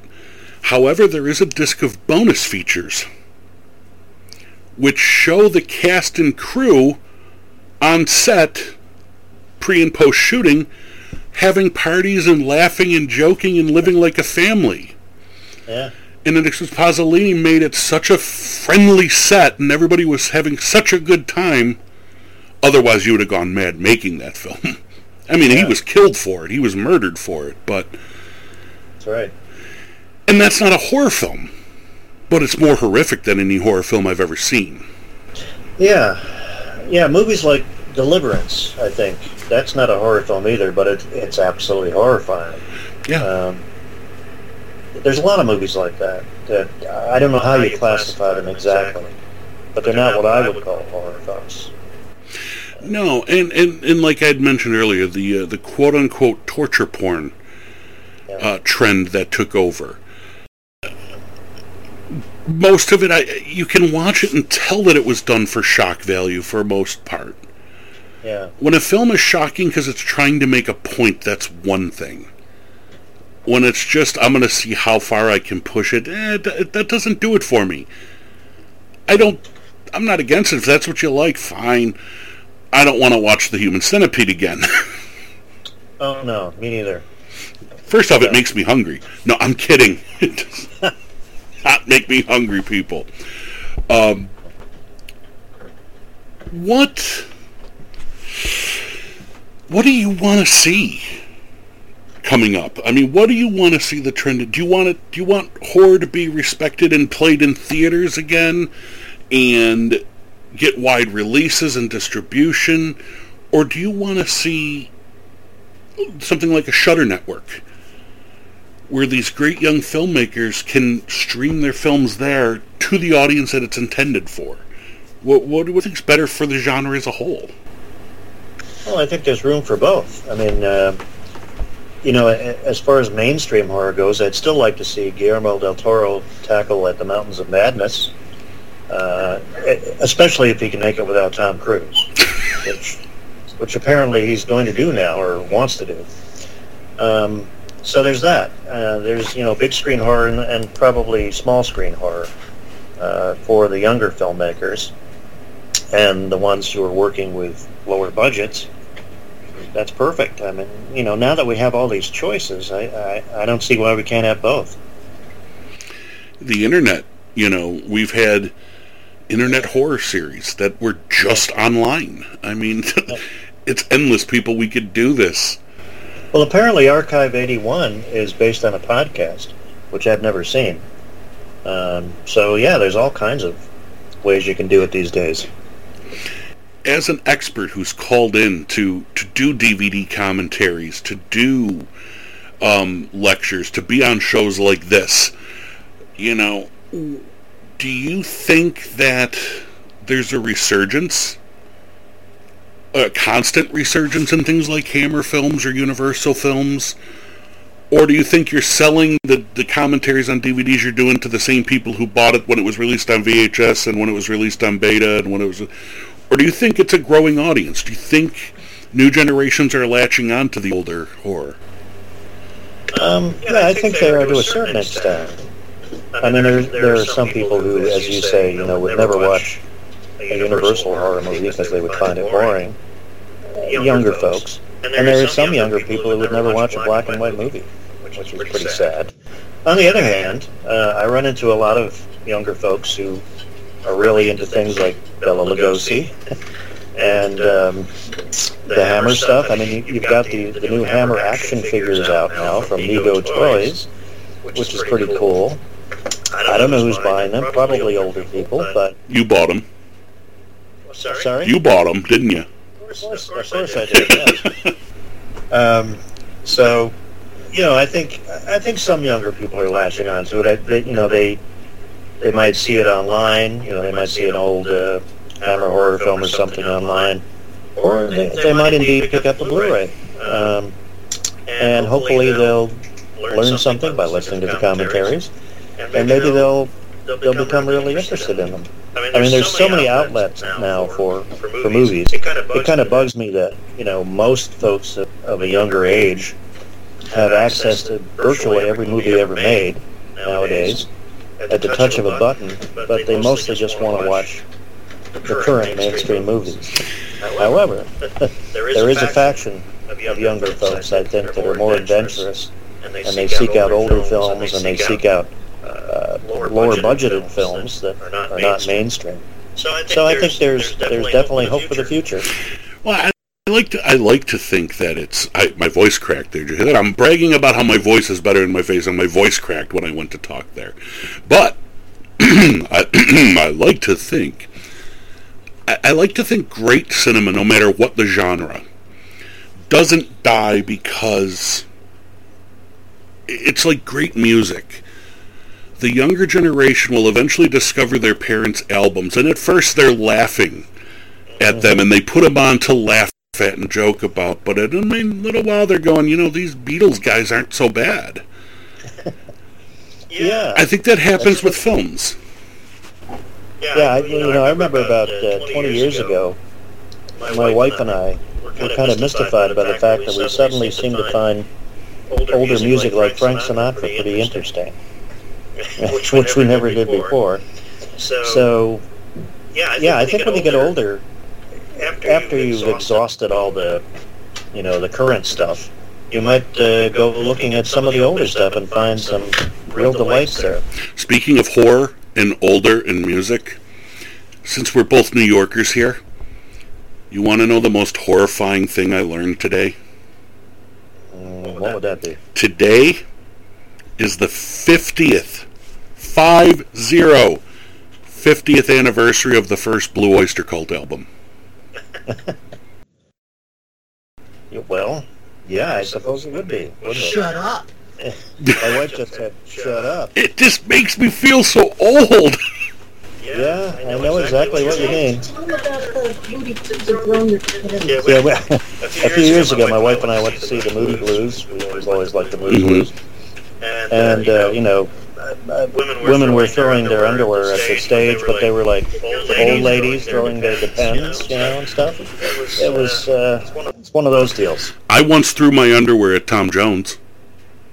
You did? I did. I used to work concerts when I was younger, and Tom Jones was coming through to the place. I love Tom Jones, huge Tom Jones fan anyway. And I was telling all these guys on the stage crew that Tom Jones, the women will throw their underwear at him, and they're like, "What are you talking about? That's not real. That's not true." And I said, "Well, just for that, I'm going to throw mine at him tonight." Of course, I was in the orchestra pit at the soundboard, but I chucked a pair of boxers at him. I wonder what he thought of that. He kept them, sniffed them, Oh, well. I don't know. He Okay. just kind of looked like, what was that? But, yeah. It's funny how you feel old at times. I remember when Disney made the film Miracle, about the Miracle on Ice, the U.S. Olympic gold medal in hockey. And the film came out, and me and my brother went to see it, because, we were kids when that happened live. We watched it, and it's like this great memory. Movie ended, and we walked out, and there were all these teenagers outside the theater going, it's a pretty good movie, but pretty far-fetched. I mean, nothing like that would really happen. Well, I remember when people used to say James Bond movies were far-fetched, and yet, 20 years ago we had 9/11, and we had this guy, this evil mastermind hiding out in a cave, and I always thought that it would have been great if James Bond could have taken him out, but he never did. I am glad you brought that up, because I had meant to mention this much earlier in the show, that, now tell me if this is true or not, that Ian Fleming's cousin was Christopher Lee. Ian Fleming was Christopher Lee's cousin, yes. And he had wanted Christopher Lee to play Bond at first. That's not the story I heard. The story I heard was that he wanted him to play Dr. No, which he would have been fine. He would have been great. Yeah. I always thought, what if he would have played Bond over Connery? Well, that's a tough one. It certainly would have changed his career, and would have changed Bond a lot. I don't know. I'm not sure about that one. But wouldn't that have been too close to his real life, though, considering all the things that he actually did do during the Second World War? Because he was part of the Secret Service. Or True. Yeah. He witnessed the last guillotining in France. And when he was made Sir Christopher Lee, he used to annoy Parliament by ringing them up and asking to reopen the discussion on capital punishment. He wanted to bring back hanging, and also in Lord of the Rings as well. Peter Jackson was directing him and said, "Imagine that you're being stabbed in the back," and he goes, "I don't need to imagine." So. Yes. Although I will say this, everybody I know who worked with Christopher Lee said that he used to tell a lot of stories, and they weren't all necessarily true. So take that with a grain of salt, you know. Come on. What do you expect from him, though? Did you ever hear him sing? Great singer. Yes, he had an amazing basso voice. Yeah. He's such a character, though. So I got to put you on the spot again. I know you said you were Cushing was your guy. Yeah. Who's your American? And I'm not going to let you say Vincent Price. Oh, that's who I was going to say. I know that's who you were going to say, so I'm taking him out the running. Okay. Who's your American horror icon? Which leaves off Karloff and Lugosi, if you think about it. Yes. Well, I'm very cross at you that you've taken Vincent Price as a running. You should never take Vincent Well, because that's the obvious answer. I want it to be a little He's different. amazing. You should never take Vincent Price out of the running of anything, Brian. If the guest wants to say Vincent Price, the guest can say Vincent Price, Brian. Yeah, but I'd have to overdub his voice with something else then, because it's too obvious an answer. Yeah, I suppose it is. Well, you know, I would say something really radical here, and move on up the decades, and say Jeffrey Combs. Ooh! In the 80s, Yeah. at least, and up until recently. In fact, when I first interviewed Jeffrey Combs, I told him that his performance in Reanimator reminded me of, you know, like Cushing as Frankenstein, and you know the great old actors like Vincent Price. And you know, unfortunately, they don't really allow people to just be horror film stars anymore. The managers don't like it, the agents don't like it because there isn't as much money involved. But if you talk to the actors themselves, they're just fine with it. And you know, if Jeffrey had been allowed to continue in that vein, I think he could have been another Vincent Price. I do too, and he also had that ability to... There was a twinkle in his eye, even in his most menacing, that so many horror actors lack. Cushing had it. And Vincent Price had that too. Yeah. Yeah, I guess you're right, because Robert Englund might be the only one that could make his entire career horror. Pretty much, in the last few years, yeah. Yeah, I would love to see a new horror star, but I haven't seen one in years. No. We have to find one. We have to make one. we have to get one who doesn't have an 8 yet. Yeah, well, okay, I'll apply for that. What about, there are no horror stars anymore. No. It's so crazy to think about. You thought of Chaney and Chaney Jr. and Karloff and Lugosi and all these people as horror movie icons, and Christopher Lee and Peter Cushing. Even though they did a lot of stuff other than horror, you still consider them horror movie icons. Mm-hmm. It doesn't exist anymore. Yeah, it just doesn't. They just don't market actors like that anymore, unfortunately. Well, they're really... all film has changed as far as mainstream goes, because there used to be a time when you would say, I'm going to see the new so-and-so film. That doesn't happen anymore. No one says, I'm going to see, you know, the new Bradley Cooper film. They talk about the film, and, you know, it's like the stars are gone from movie stars, except in their attitudes. Yeah, and their paychecks, yeah. Yeah. Oh, we need more horror and fun in the world. Comedy horror, that's the last thing. I know I'm keeping you a lot longer than I said, but I told you we would want to talk for hours. That's okay. The lack of horror movie stars specifically, do you think that is because of the lack of the studio system, where they were assigned to a studio, they had a contract with the studio, and they made films for that studio continuously? Well, yeah, there's some... Certainly in the early days, like Karloff and Lugosi, they had studio contracts. Well, actually, Lugosi really didn't. That was one of his problems. But, you know, when you get to the Hammer era, they weren't really contracted to Hammer or, you know, the American distributors or anybody else. They just went from film to film. And they used the same people over and over again because they worked well together. So, even then, it wasn't really a studio system as such. I don't know. I think just, these days, everything is geared so much toward special effects as opposed to actors that, people say they want to see the new Avengers movie because of the special effects. They don't care if it's Scarlett Johansson or, Phyllis Diller, for that matter. I mean, they just, go and see the effects. I would go see the new Avengers film with Phyllis Diller in it. If we could CGI Phyllis Diller into the Avengers, I am all over that.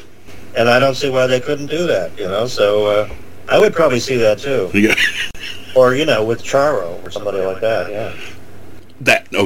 See, I think a new film is being born. Yeah, I think it is, yeah. I think Lauren's got a point, though, that, there were certain studios that were known as the horror studios. Universal forever was the horror studio. Hammer, the horror studio. None of the studios do that anymore. Well, to some extent they do. I mean, A24, sort of. They've done a number of horror films, and they seem to be known as that. And then you've got Blumhouse, which everything they seem to do is horror. Remakes. Sorry? Horror remakes. Well, mostly, yeah, remakes or whatever. No, to all credit to them. They're really helping bringing it back.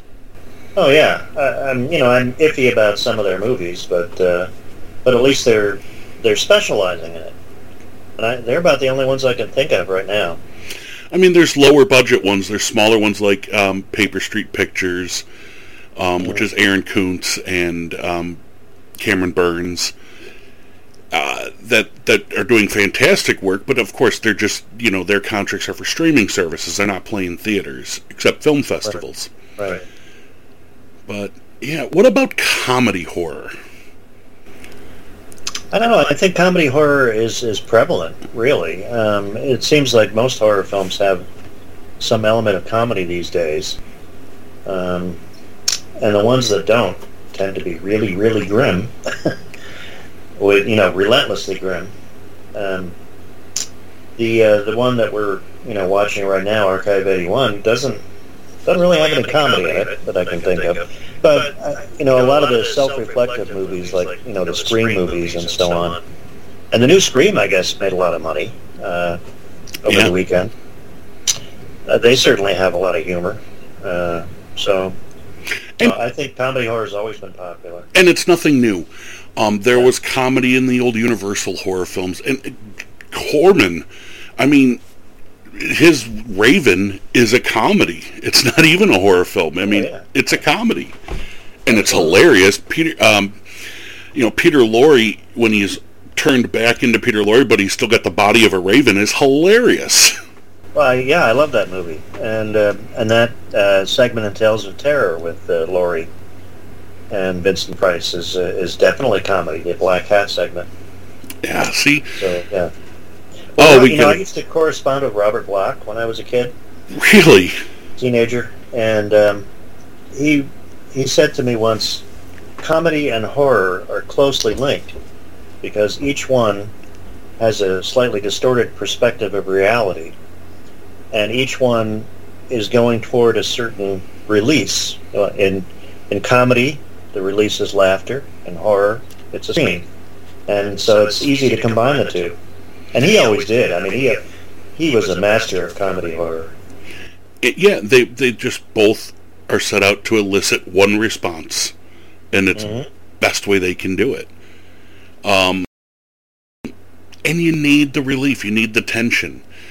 Too many films, like you said, if they're just horror, you walk out of Henry, Portrait of a Serial Killer, feeling filthy. Yeah. There's no comic relief in there. No, and as I said, that was a movie I wanted to escape from, movies like that, I appreciate what they're doing because obviously they work, but it's not something I really want to watch over and over again, No, and, when people do, it kind of scares me a little. Me too, actually, yeah. But at the same time, I'll watch Pumpkinhead 100 times, so... Well, Pumpkinhead's okay. That's, Escapism. That's fantasy horror to me. That's fine. Do you like the new anthology stuff that's come out? The new Creep shows, the new... I don't know if you've seen it. On Shudder, they've done 2 or 3 seasons of Creep Show again. Yeah. But it's taking on the old format, the old genre, but putting a modern spin on it with a lot of younger filmmakers and up-and-coming filmmakers. What have you thought about that? Yeah, well, first of all, I love anthology films, and that's why I made one. Big fan of the old Amicus movies, and I was a big fan of the Creepshow movies, especially the first one. I think this series is good. Obviously, it all depends on the story and the filmmaker. It can go either way, but I think in general it's been very good. And the great thing about it is it's made for horror fans. There's so many references to other horror films, horror genres, inside jokes that, I'll watch them with my girlfriend who's a casual horror fan, and she won't get half the references, and I'm like, oh, now I got to show you this movie, this movie, this movie, this movie. Yeah. And she appreciates it more. Yeah, the references are fast and furious, too. You really have to keep up with them. And, yeah. That makes it a lot of fun for us fans. Well, that's one of the films that I absolutely fell in love with over the past couple of years, and I always say this is the film that got me through the pandemic. If I didn't discover the movie Scare Package that Aaron Kuntz made, I would have never survived the pandemic, which is an anthology comedy. Oh, you haven't seen it? No. If you have the Shudder network, it is streaming on Shudder. It's called Scare Package. It's an anthology comedy. I think it's 7 stories, 7 different directors. Every segment parodies a different genre of horror, but lovingly. It's not making fun of it. Yeah. I had Aaron Kuntz on, the filmmaker, and he said what we set out to do was horror with heart. All of us love the genres we were parodying. Okay. So it's tributes to all of them. Check it out. The kind of comedy horror I really like is the kind that approaches it from a point of love. And this does. That's what Young Frankenstein did, you could tell that Mel Brooks was a big fan of the Universal Frankenstein movies. And well, he even got the Kenneth Strickfaden equipment from the original Frankenstein. Yep, exactly. Now, there's one more genre. I know I said we were going to wrap it up, but one more genre I want to talk about, just because we haven't touched on it, and I don't know if you've touched on it. In the books of yours that I've read, you haven't. I may have missed one. The Italian horror. Oh, yeah. Giallo films or Italian horror films. Yeah, I'm a big fan of the Italian Gothic horror films in particular, especially the ones in the 60s and up to the early 70s. They have Mario Bava, one of my favorite directors. And Black Sabbath was one of the few movies I saw when I was a kid that really gave me nightmares. I mean, that movie still is very scary to me. So I'm a big fan of those films. Big fan of also the Spanish horror films of the 70s. Paul Naschy. I got to give the guy credit. I don't think any of his films is a great film, but he had such a love for the genre that it showed through in all of his performances. And I'm happy to say that I'm a Facebook friend of his son, Sergio Molina, who does everything he can to keep his father's memory alive. So I don't think a lot of people appreciate the artistry it takes to make a good horror film or suspense film. Yeah. That even a great filmmaker doesn't mean they can necessarily do it. Arguably one of the greatest filmmakers to ever live at any point in time, Ingmar Bergman, tried it at least 3 times. Mm-hmm. And I would not say any of those 3 films are among his best. Hour of the Wolf, which is a great movie, but it just falls flat as a horror movie. Right. Serpent's Egg, which is probably the closest he came to getting it right, was kind of ruined because of what he was stuck with casting and budget. But, great filmmakers will try to make horror films, and they fail. Yeah, whenever I think of Hour of the Wolf, I think of the Count Floyd routine where he shows Power of the Wolf on Children's Theater, and Mm-hmm. ooh, very scary kids, ooh, really scary. And, the kids are very disappointed by this film. Yeah. Because there's nothing scary going on. But, yeah. No, it's true. And, even people like Francis Coppola, when he did Bram Stoker's Dracula, which I think has a lot of great stuff in it. But a lot of stuff that I think Mario Bava had already done, and other directors. I have said that before to people, that it's almost a complete rip-off of a Mario Bava film, and people have looked at me like I had two heads. No, because of the lighting and a lot of the setups. I mean, the pacing of it is. Yeah, I mean, there's. I think Bava, in movies like Kill Baby Kill, I mean, he did such radical stuff with the genre that I don't think he's ever been bettered as far as that goes. Now, we usually end with a rapid-fire round where I ask a few quick questions, real quick. Uh-oh. But before I do that, I want to ask one special question. And you may have already answered it with Black Sabbath, but spending your life in horror and around horror and loving horror, is there any film that you would to this day say scares you?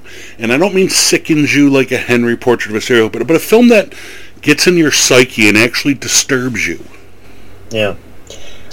I think the film that scared me the most when I was younger, and still does, is Robert Wise's The Haunting. Because of what you don't see. And that's what's really scary, is what you don't see. At least it is to me, and I think that's the kind of thing that gets under your skin. Also, I have to say there are certain things in Blood on Satan's Claw that are very disturbing. Yes.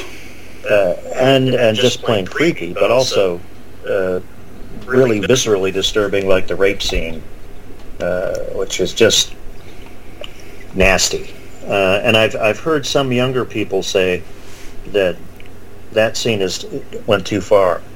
And that's interesting that young people will say that about a movie that's 50 years old. Yeah.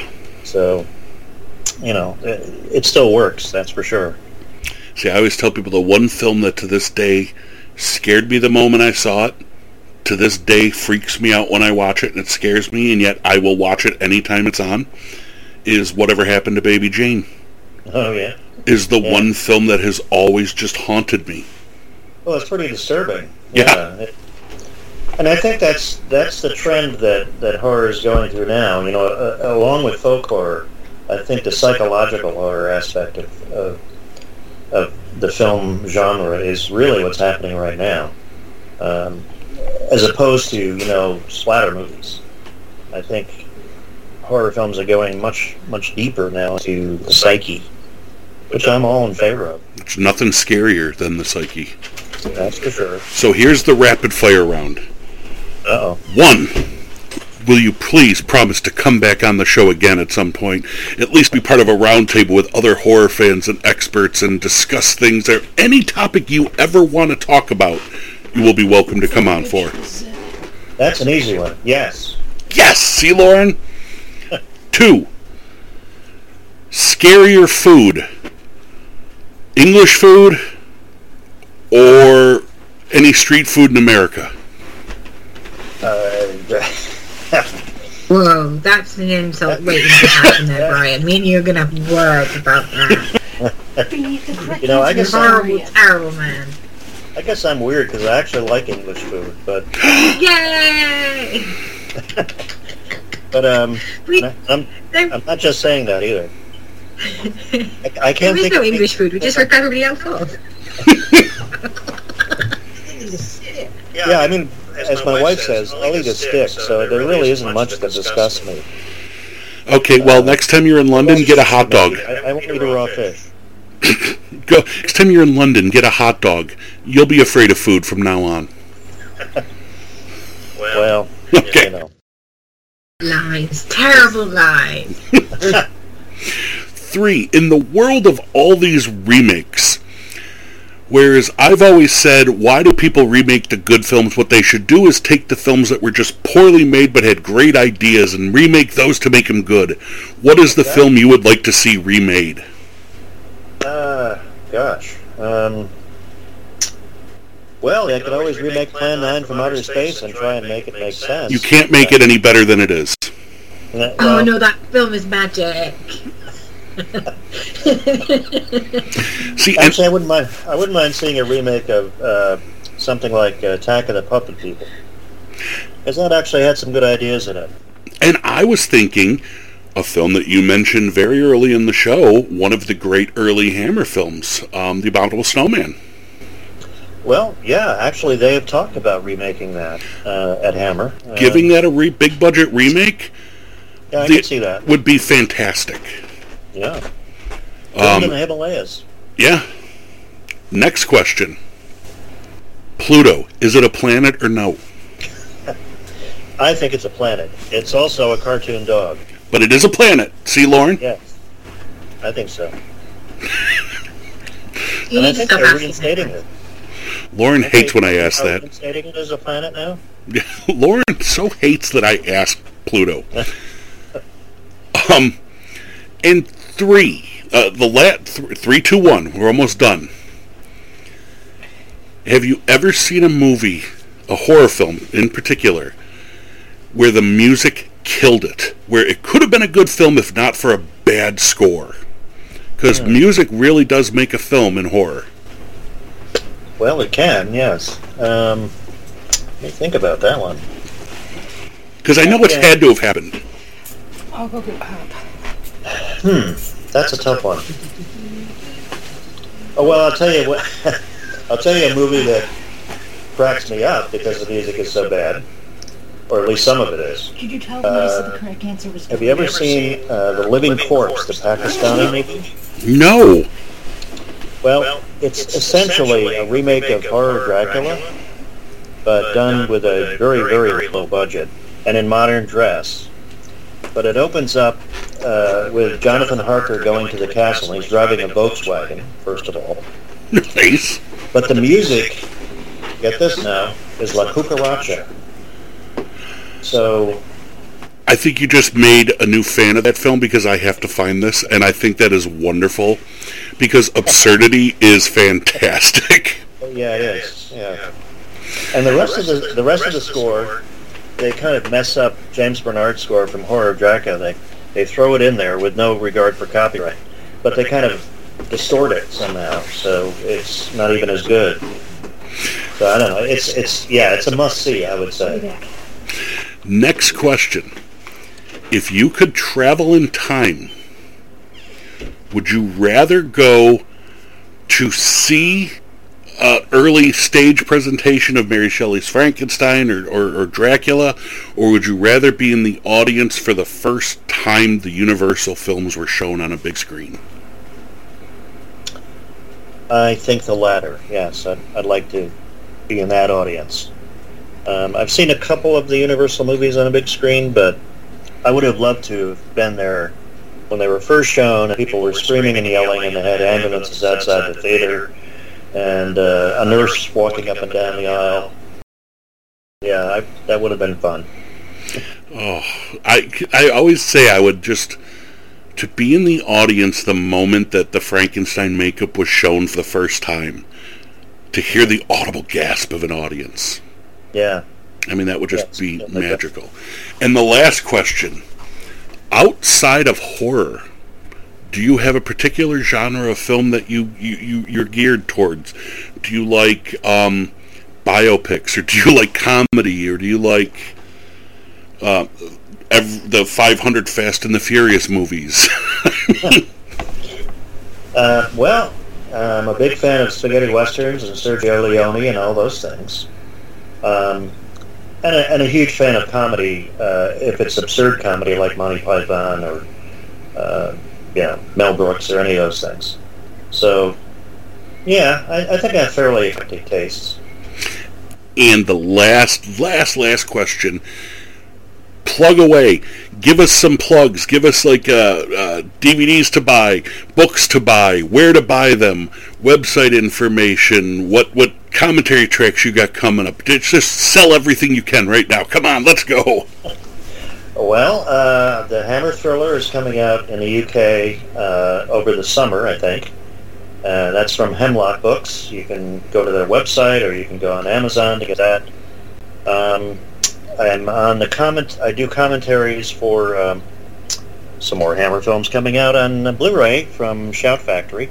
The first one I can announce is I'm doing the commentary for Paranoiac, which is coming out, I think, in February. Talk about Oliver Reed. That's love that movie. Yeah. And, as I said, sometime this year we hope to get Black Easter out there, which has been 28 years in the making, believe it or not. So, yeah, those are the three things I'd like to really plug this year. Yeah, and everybody, you got to pick up Bruce's books. You got to get his movies. You got to get his commentaries. You got to check out documentaries he's in and his expert analysis, because we've been going for well over an hour and we haven't even scratched the surface. I mean, I could do this for like 10 hours, but I know it's very late in Wales and poor Lauren gets very mad at me when I keep her up way past her bedtime. But I'm going to say... Another lie, Ryan. How rude. What time is it there now, Lauren? It's 10:45 p.m. See, that's like an hour and a half past my bedtime in America. Yeah. Me too. Yeah. But... You've already agreed to be coming back on, so you're not going back on that, because we have it on record now, and the whole world will hear this. And it was such a pleasure meeting you, and I can't wait to talk more. And Lauren, before we sign off, do you have any last questions or comments, or do you want to brag about how your British horror gets over better than our American horror? I don't know if that's true. I mean, not anymore. We don't make films like we used to. True. Well, I'm still hoping that there will be some. So, I really enjoyed the chat and everything, and because I'm more of a gothic horror person than a horror person in general, so it's been great to listen about Hammer and everything. So I've really enjoyed it. Thanks. Me too. Get a good sleep, Laura. Yes. Thank you. So, from two guys with beards in the greatest state in the greatest country, Brian in Buffalo and Bruce, also in New York, USA, and with us as always... It's Lauren from Swansea, and Wales is the best country in the world. Thank you very much, Brian. Because of Tom Jones.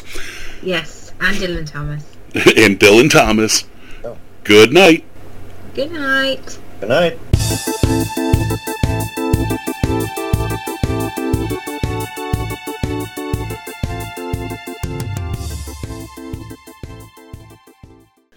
He was a right king. He did what a king should do. He didn't have 50 million wives or